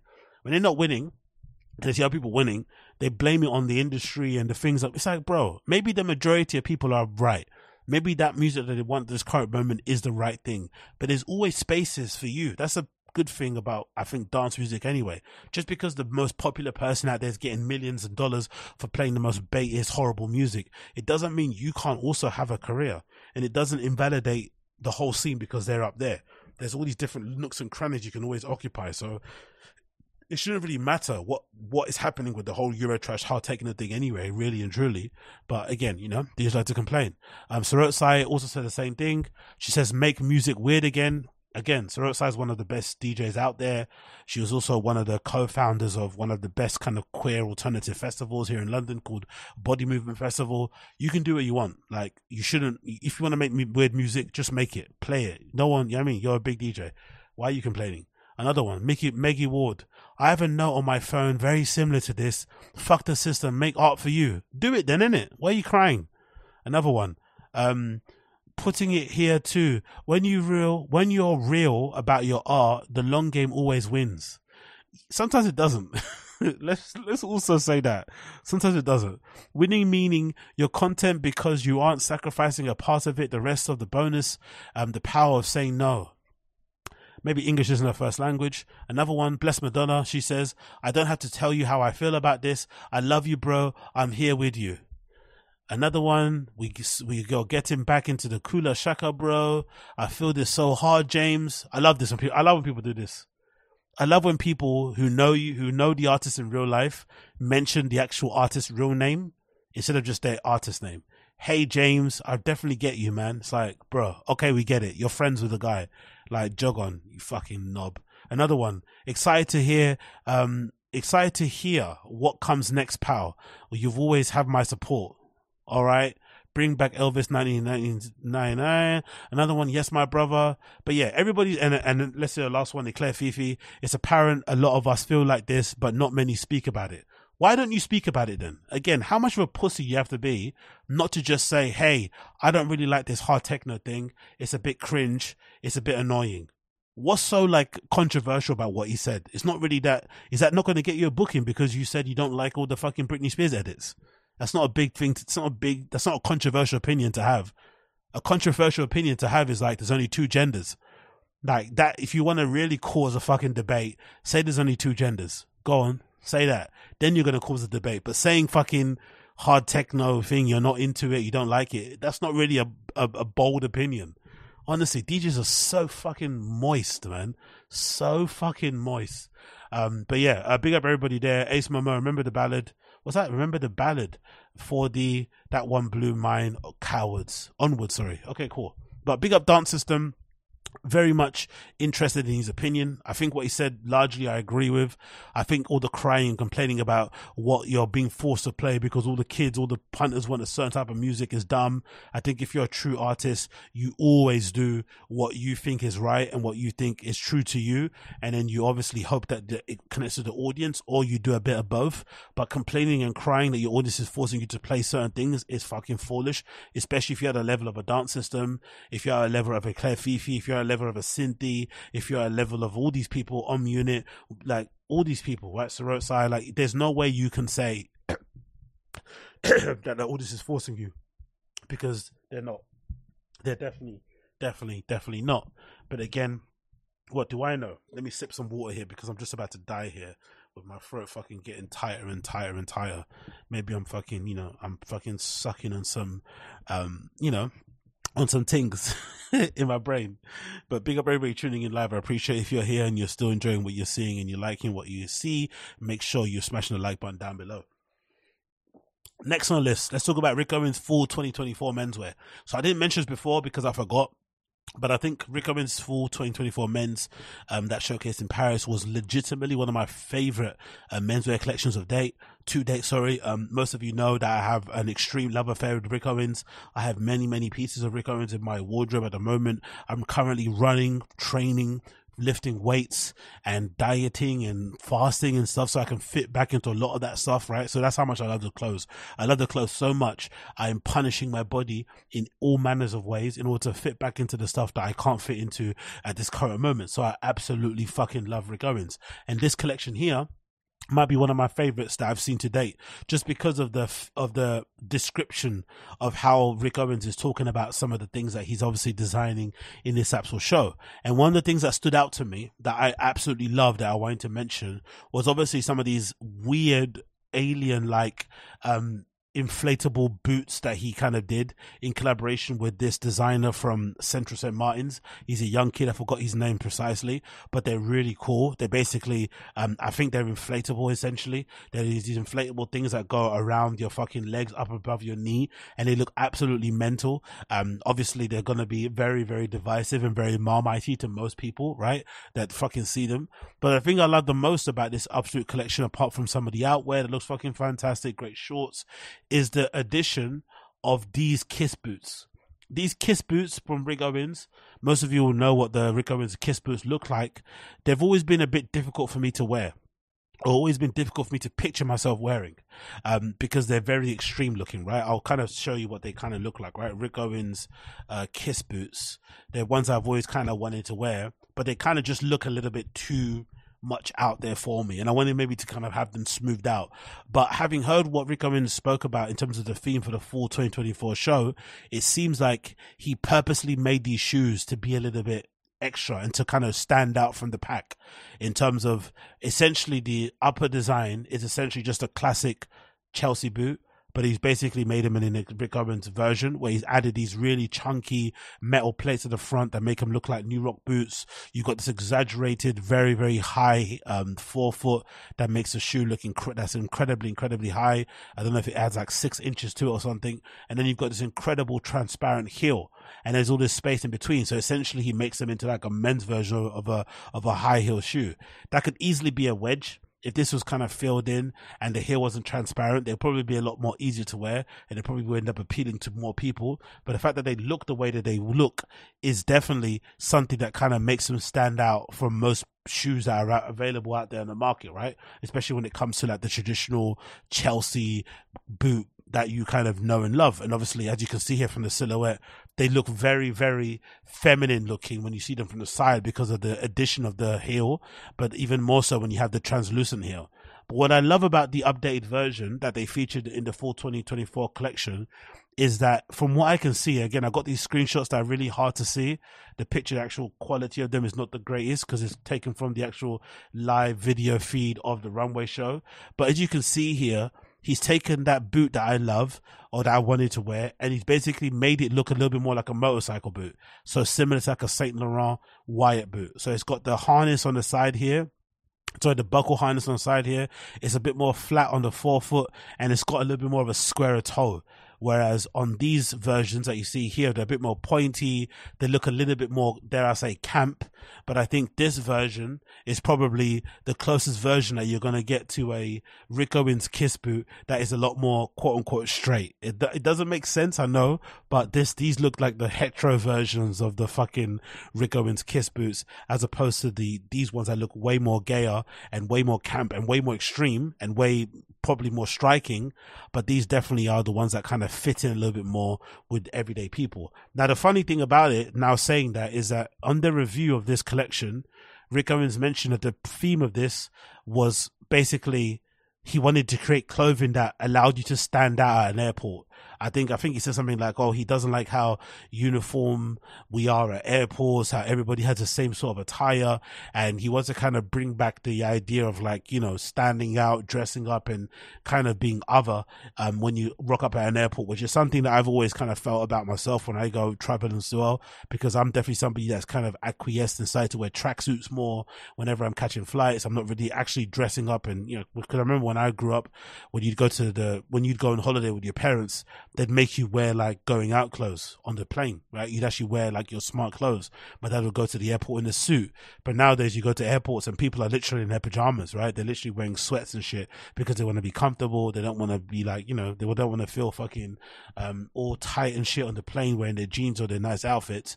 So I like the fact that he's made these clothes. Like, look at this fucking crazy look here on number 19, where you got this incredible fabric wrapped around the model.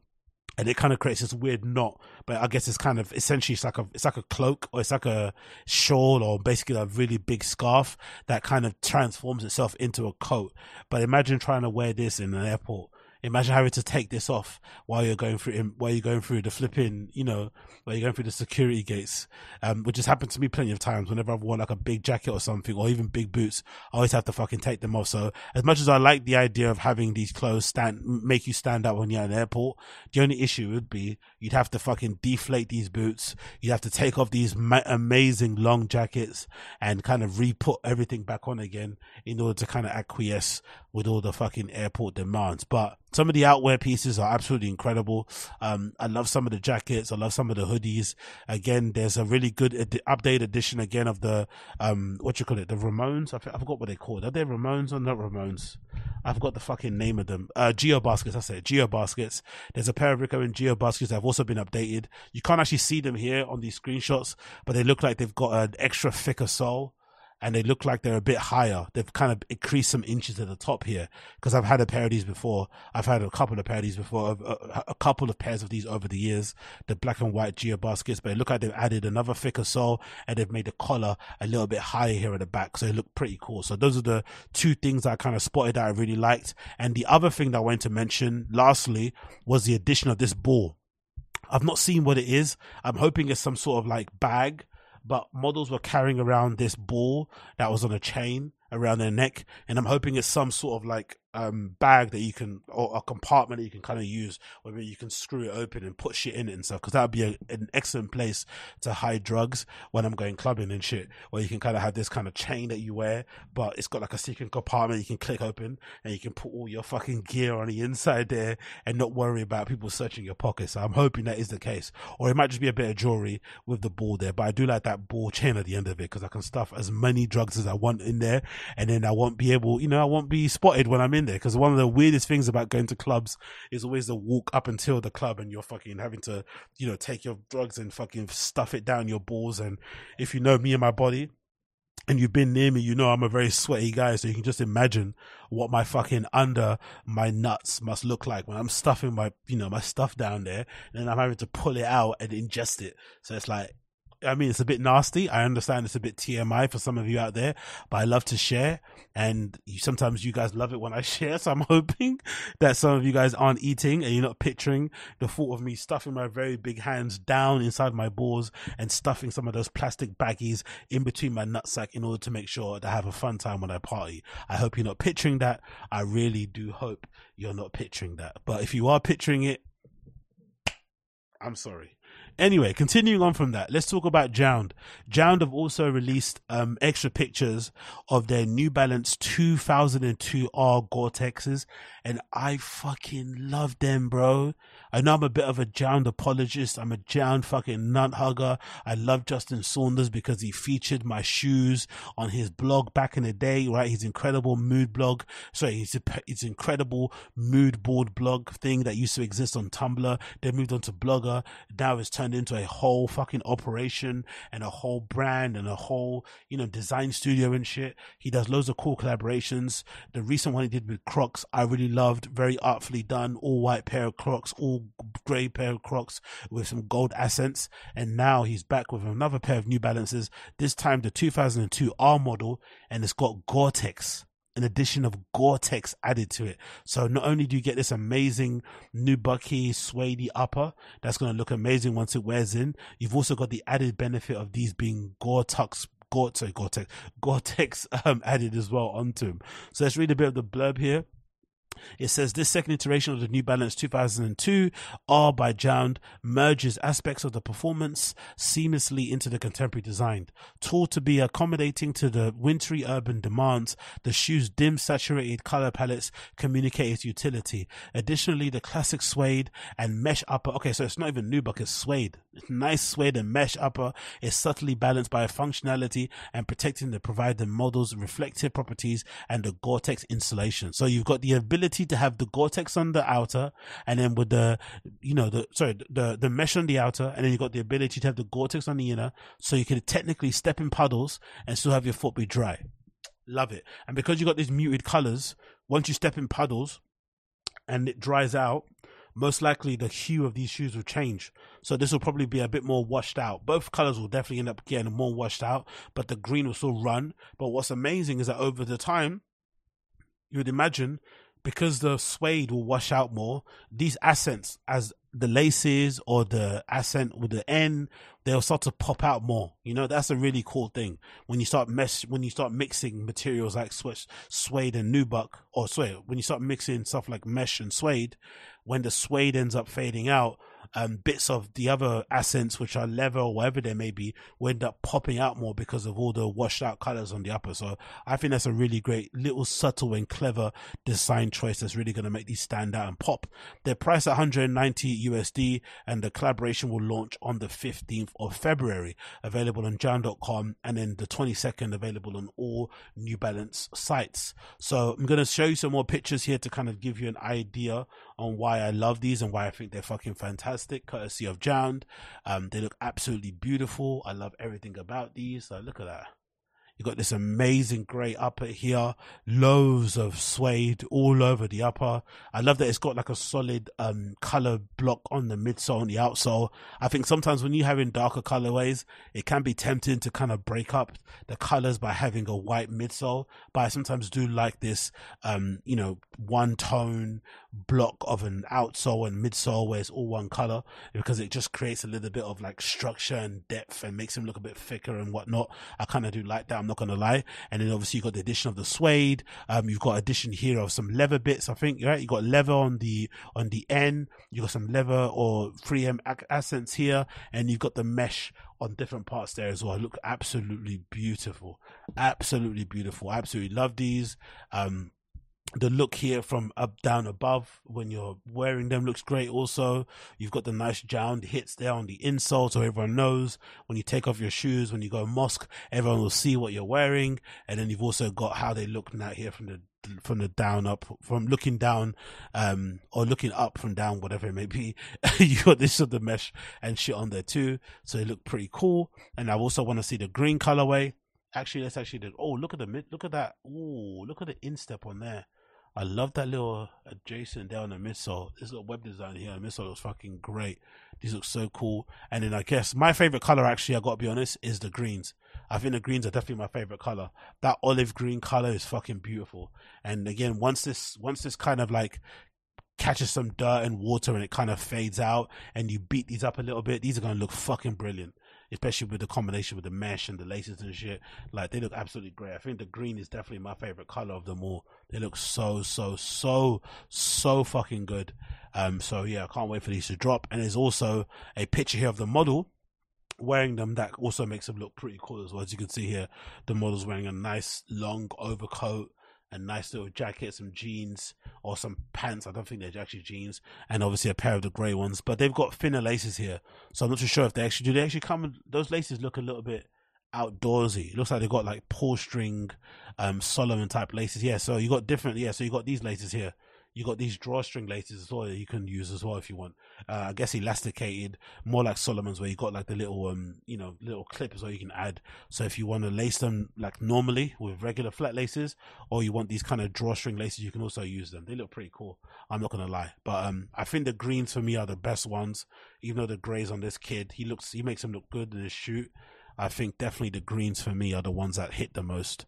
I like the greens. The greens here look absolutely banging.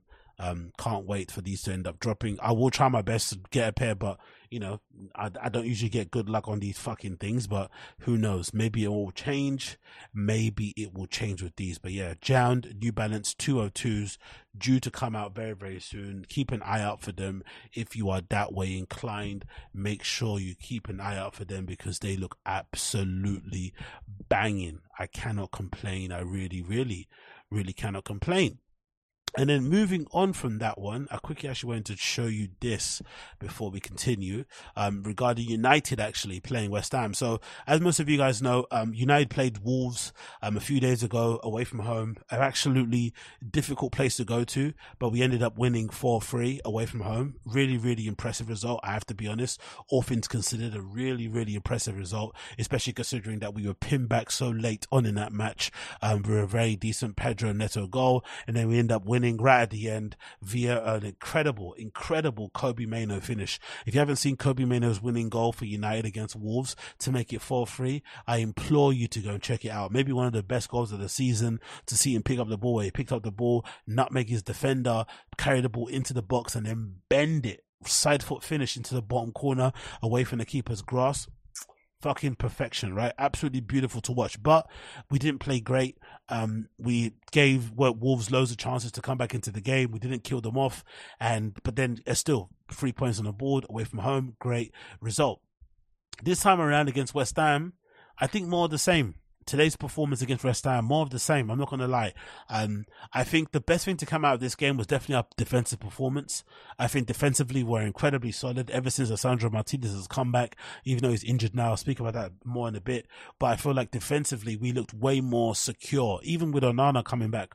Onana's been really up and down this season. He didn't have a really good AFCON. He come right back into the team after Bayenda played one game, but so far has been okay. It's not been that bad, I'm not going to lie. And I think a lot of it has to do with Alessandro Martinez's reintroduction, has a lot to do with Luke Shaw coming back from injury, and has a lot to do as well with Casemiro playing in front of that defense. I think Casemiro providing that screen, providing that solidity, providing that experience, has definitely allowed us to look more defensively solid. But attacking wise, we're still a bit not really there. If anything, I think the game against Wolves was a really good indication of Rashford's form. I think that was incredible to see. I think he's carried a little bit of that form into the West Ham game.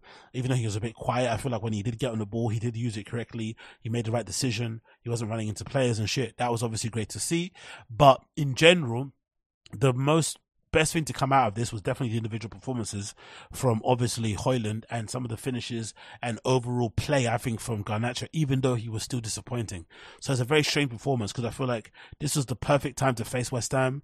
They had Paqueta out. For some reason, they sold Berami. They sold, Fornals really late in the window. Mikel Antonio is out injured. So they're not really the most sharp when it comes up to attacking options up front. And with the exception of maybe Bowen, they don't really have much threats up there. So I think it's probably the best option. No, Bowen and Kudus, obviously, are two of their only outlets. But without Paqueta in midfield creating, without Benrahma to playing as well, without fucking Fornals as an option off the bench, they don't really have much attacking threat to really kind of trouble us. So when they obviously, when this fixture came around and those two players left, and they've obviously got the injury record they got, I was quietly confident that we could do something, but I didn't expect to see a 3-0 win. I definitely didn't expect to see us clean sheet, but I thought we definitely had the firepower to probably dismantle them. I think the first goal was brilliant. Rasmus Højlund, incredible. I think he's been playing really well, despite most of his teammates not passing the ball to him, despite us not really playing to his strengths. I feel like Højlund has done a really good job to kind of display and to illustrate how good of a striker he is. He holds up the ball incredibly well, and for somebody incredibly young, he does really well in terms of coming short, in terms of playing, has being the playmaker, something to bounce off from. And I think his first goal was incredibly well taken. He kind of shimmied on the inside, faked to shoot with his left foot, and then brought on his right foot and buried the ball in the bottom corner. Really, really great finish. And overall, I think he played really well. Garnacho was a little bit hit and miss, I think, in the first half. But as per usual, the reason why he always plays is because he's one of our only constant threats on the wing.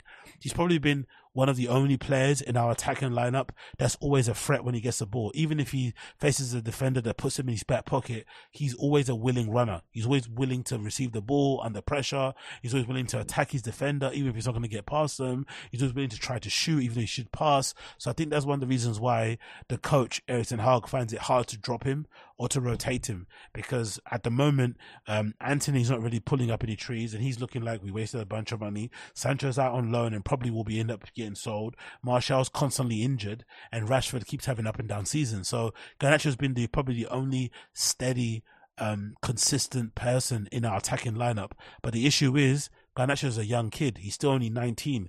We shouldn't be relying on him that much, but we don't really have any other options. That's the only problem that we have, especially with Pellistri already out on loan. And it looks like Erik ten Hag isn't the biggest fan of Ahmad, so that's the only option we have going forward.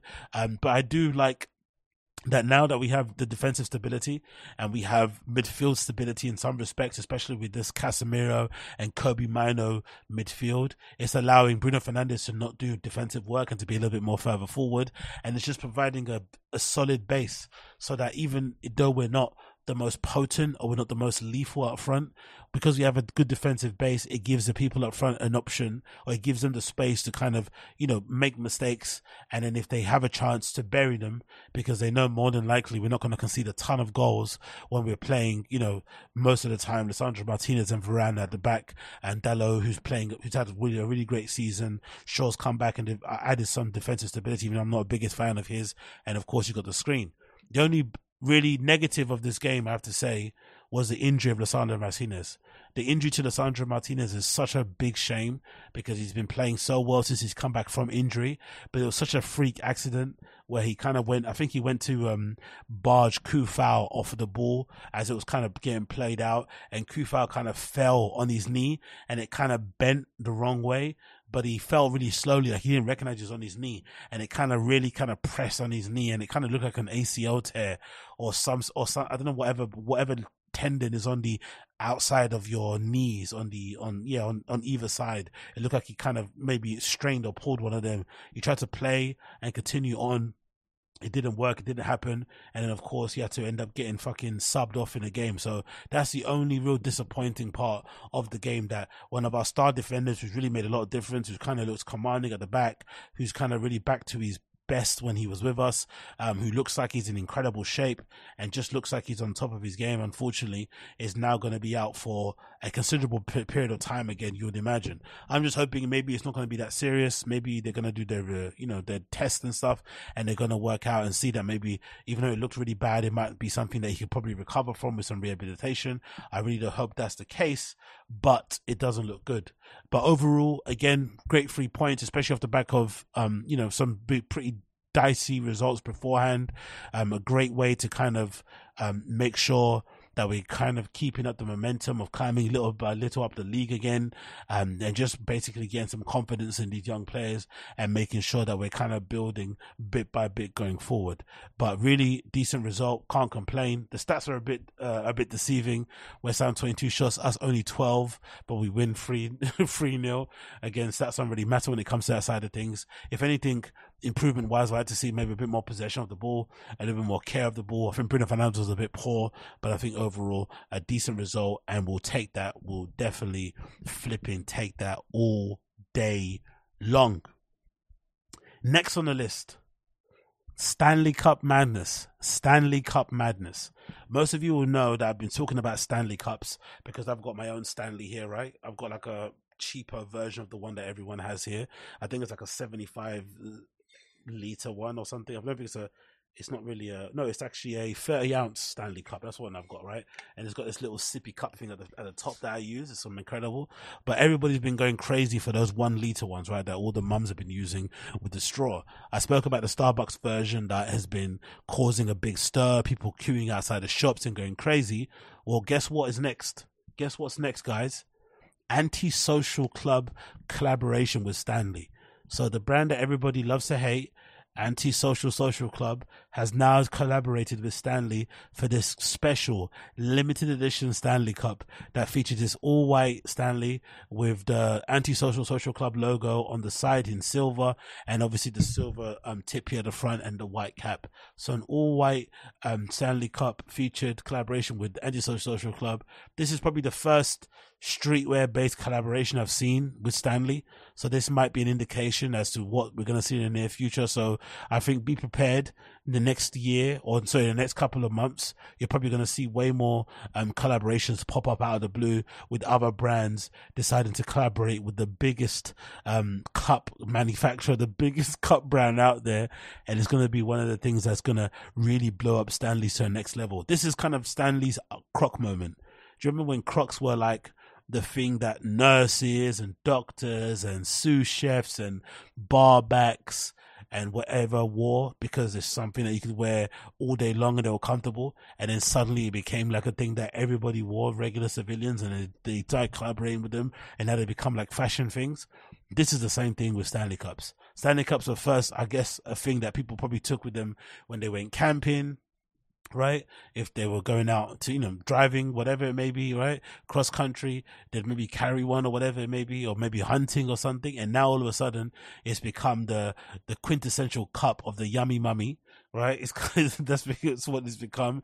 And now it's going to become the fashion, choice for most people out there. And they're going to be carrying them and having them swing on their bags as they're walking around, as they're on their fucking e-bikes or their little electric scooters. It's going to be all the rage now. So if you already were annoyed with the Stanley Cup situation, be prepared for this to get really crazy. Now the fashion brands and the streetwear brands have gotten involved. They're definitely going to be way more collaborations coming up. So don't be surprised if you see a Stussy collaboration, you see a Supreme collaboration. They're coming very, very soon, very, very soon. But the interesting thing about Stanley has been what's been in the news about them. Have you seen this? So the 2024 Stanley Cup lawsuit, makers fail to disclose the viral tumblers contain lead. So I'm not sure if you've seen this, but loads of mums on TikTok have been going crazy because they've been using these little strips or these little test kits that you can get that can basically tell you how much lead or something contains lead. And they've all discovered that these Stanley Cups, right? These cups that, if I'm not mistaken, there was an occasion sometime, I think last year, where somebody crashed their Tesla or something and it blew up. And for some reason, the Stanley Cup was still somewhat intact. I think the whole car melted, right? Because the battery cells blew up or something, or caught on fire. But somehow in the debris, once the firefighters were done, they managed to find a pretty much intact Stanley Cup there. So I'm not sure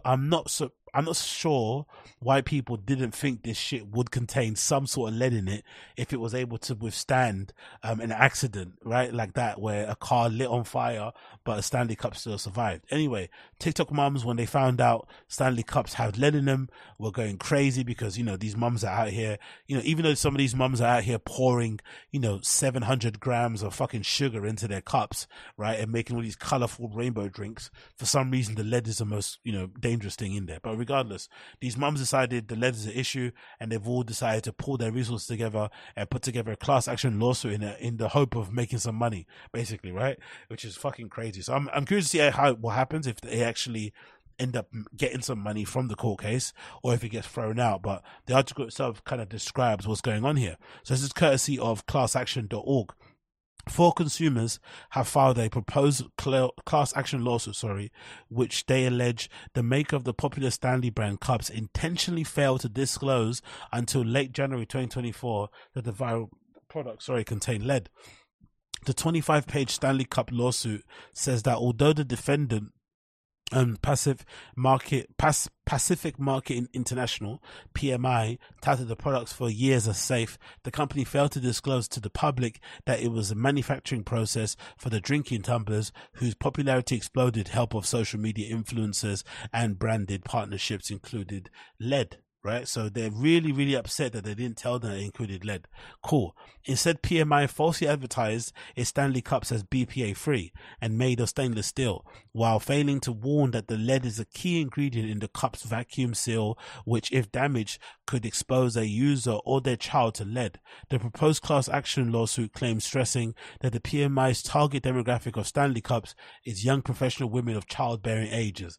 That's not their fault. That's not their fault that young childbearing age women are buying these cups. But let's be honest, the majority of childbearing women I've seen drinking out Stanley Cups have way bigger problems than the lead that's in the Stanley Cup.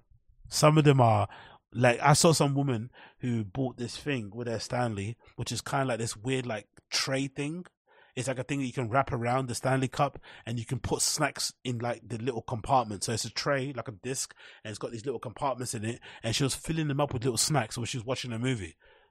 Like, so you're drinking a sugary drink, then you've got all these little compartments with M&Ms and little candies and little crisps and stuff, sweet and savory, basically, you know, treats on the round thing. But then you're worried about the fucking lead in the cup. Come on, bro. Maybe put down all that sugar, all that processed fucking crap that you're shoving in your mouth, and maybe just pour some actual water in the bottle. Because I was surprised that many people don't actually just use water to drink out of their, you know, they don't just pour, you know, they don't use their Stanleys to drink water out of. They actually use them to fucking drink crazy rainbow colored concoctions that would probably have you wired the whole entire time. It's just absolutely crazy. The false advertising complaint filed in Los Angeles County Supreme Court, of course it's Los Angeles, emphasizes that the lead is dangerous in even trace amounts and that exposure, particularly through touching, swallowing, or inhaling, can cause severe development problems with children. Okay, cool. That's when it gets a bit dicey. When they start mentioning stuff like children, and they start saying that it could leak into the cup and it could cause issues, that's where they might be into a winner. That's where they might get some money here. That's where these Karens might win, right? These fucking Stanley Karens. The case accuses Seattle-based PMI of knowingly misleading the public by failing to disclose a fact that reasonable consumers would want to know before buying a drinking cup, especially since the bevy of similar products do not use lead or pose any lead-related risk. So if you're from any other cup brand out there, you probably should be running marketing where you're basically dissing Stanleys, where you're like, our cups don't need lead to keep your drinks cool, right? You should probably be running some really strong, very direct anti-Stanley Cup marketing propaganda so you can get all their fans to buy your shit. That's what you should be doing. You should really be hammering it in. Like, we don't need lead to keep our drinks cool. We don't need lead to keep our drinks hot. And, you know, whatever your brand is, you know, the number one choice for childbearing mothers, all that shit should probably be running now. It continues. PMI had a duty to disclose its use of lead before enticing millions of customers to unwittingly buy its drinkware. That kind of sounds like a victim thing. How can you be a victim if you willingly bought something? That's not their fault that you bought it, right? They didn't force you to buy that. You bought it because you wanted to be a part of the fucking viral trend. And now you're blaming them for what? Making really in-demand products. Instead of allowing consumers to decide for themselves and their families whether to accept any risks associated with using a lead-contaminated drinking cup, PMI kept customers in the dark so as to not interfere with this bonanza of influencer-driven sales. Especially sales to young women. The plaintiffs asked that the court for a permanent injunction requiring the PMI to disclose any lead of toxins in the products in California, refunds for proposed class members for what they've paid for lead-contaminated Stanley Cups, and punitive damages for PMI's deliberate concealment of use of lead and the possibility that the damage to a cup could expose consumers to lead. So they're looking for millions, right? Punitive. In 2019, PMI launched a new marketing initiative to increase sales of Adventure Quencher, the super claims.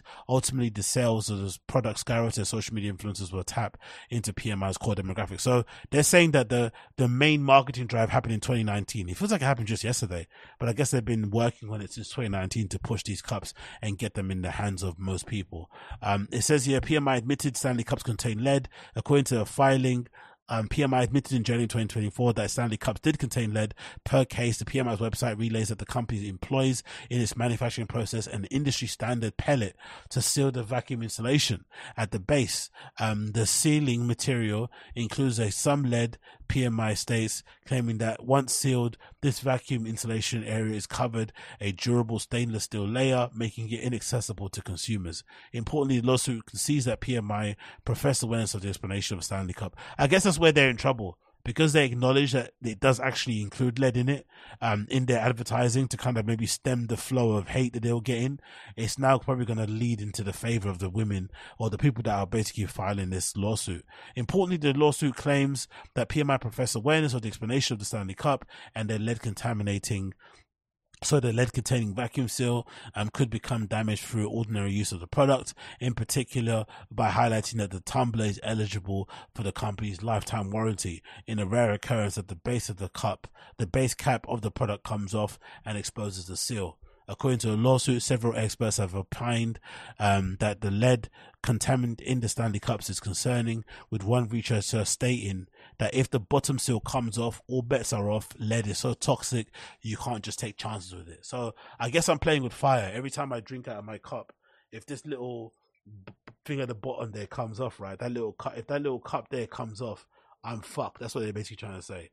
I might DIE if that lead thing comes off. So, if you don't see me for a couple of weeks and I go missing and I'm not streaming or I'm not recording as much as before, you know why.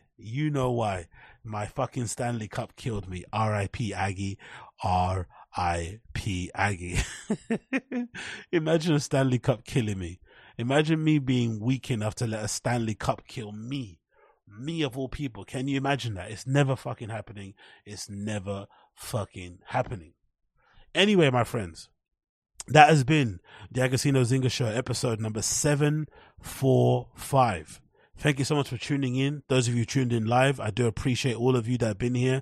It's been a blast. It's been amazing. Thank you for hanging out with me. If you're tuning in live or you're here listening after the fact, make sure you leave me a 5-star review in all the podcast apps that you're listening on this from, whether it's Apple Podcasts, Spotify, wherever it may be. Make sure you leave me a 5-star review. If you're watching this via the live stream, make sure you subscribe. Make sure you click like down below. If you've got a question, make sure you can ask me down below if you've got a question. My tune of the day today, if I'm not mistaken, is, what did I write it as? The tune of the day today, what did I write it as? Did I write something? I'm not too sure actually, but it should be in the description. Find out tune day in the description. Find out a list of the topics that I spoke about in the description too. If you listen to this, you can find it all down below in the description. Tune day, it's Jordan Ward. That's it. Tune day today is Jordan Ward, Fam Jam 4000. Check that out. One of my favorite tunes out there. It's fucking amazing. Fam Jam, courtesy of Jordan Ward, is going to be playing underneath my voice, and I'll see you guys again very, very soon. For those of you tuning in live, random show coming up, of course, very much soon after this. But for those of you tuning into the Agostinho Zinga Show, thank you for tuning in. It's been a blessing. It's been a vibe. I'll see you guys again very, very soon. But for now, take care, people. Peace. Since the day I left from home. And as we get older, it's hard to reach understanding. I left for no plan B. Oh no. Yeah, I could be all around the world, but without family, it don't mean anything. Can we bring the love back? I know that you've been waiting so long for it to come home again. Can we bring the love back? I know that it's been way too long.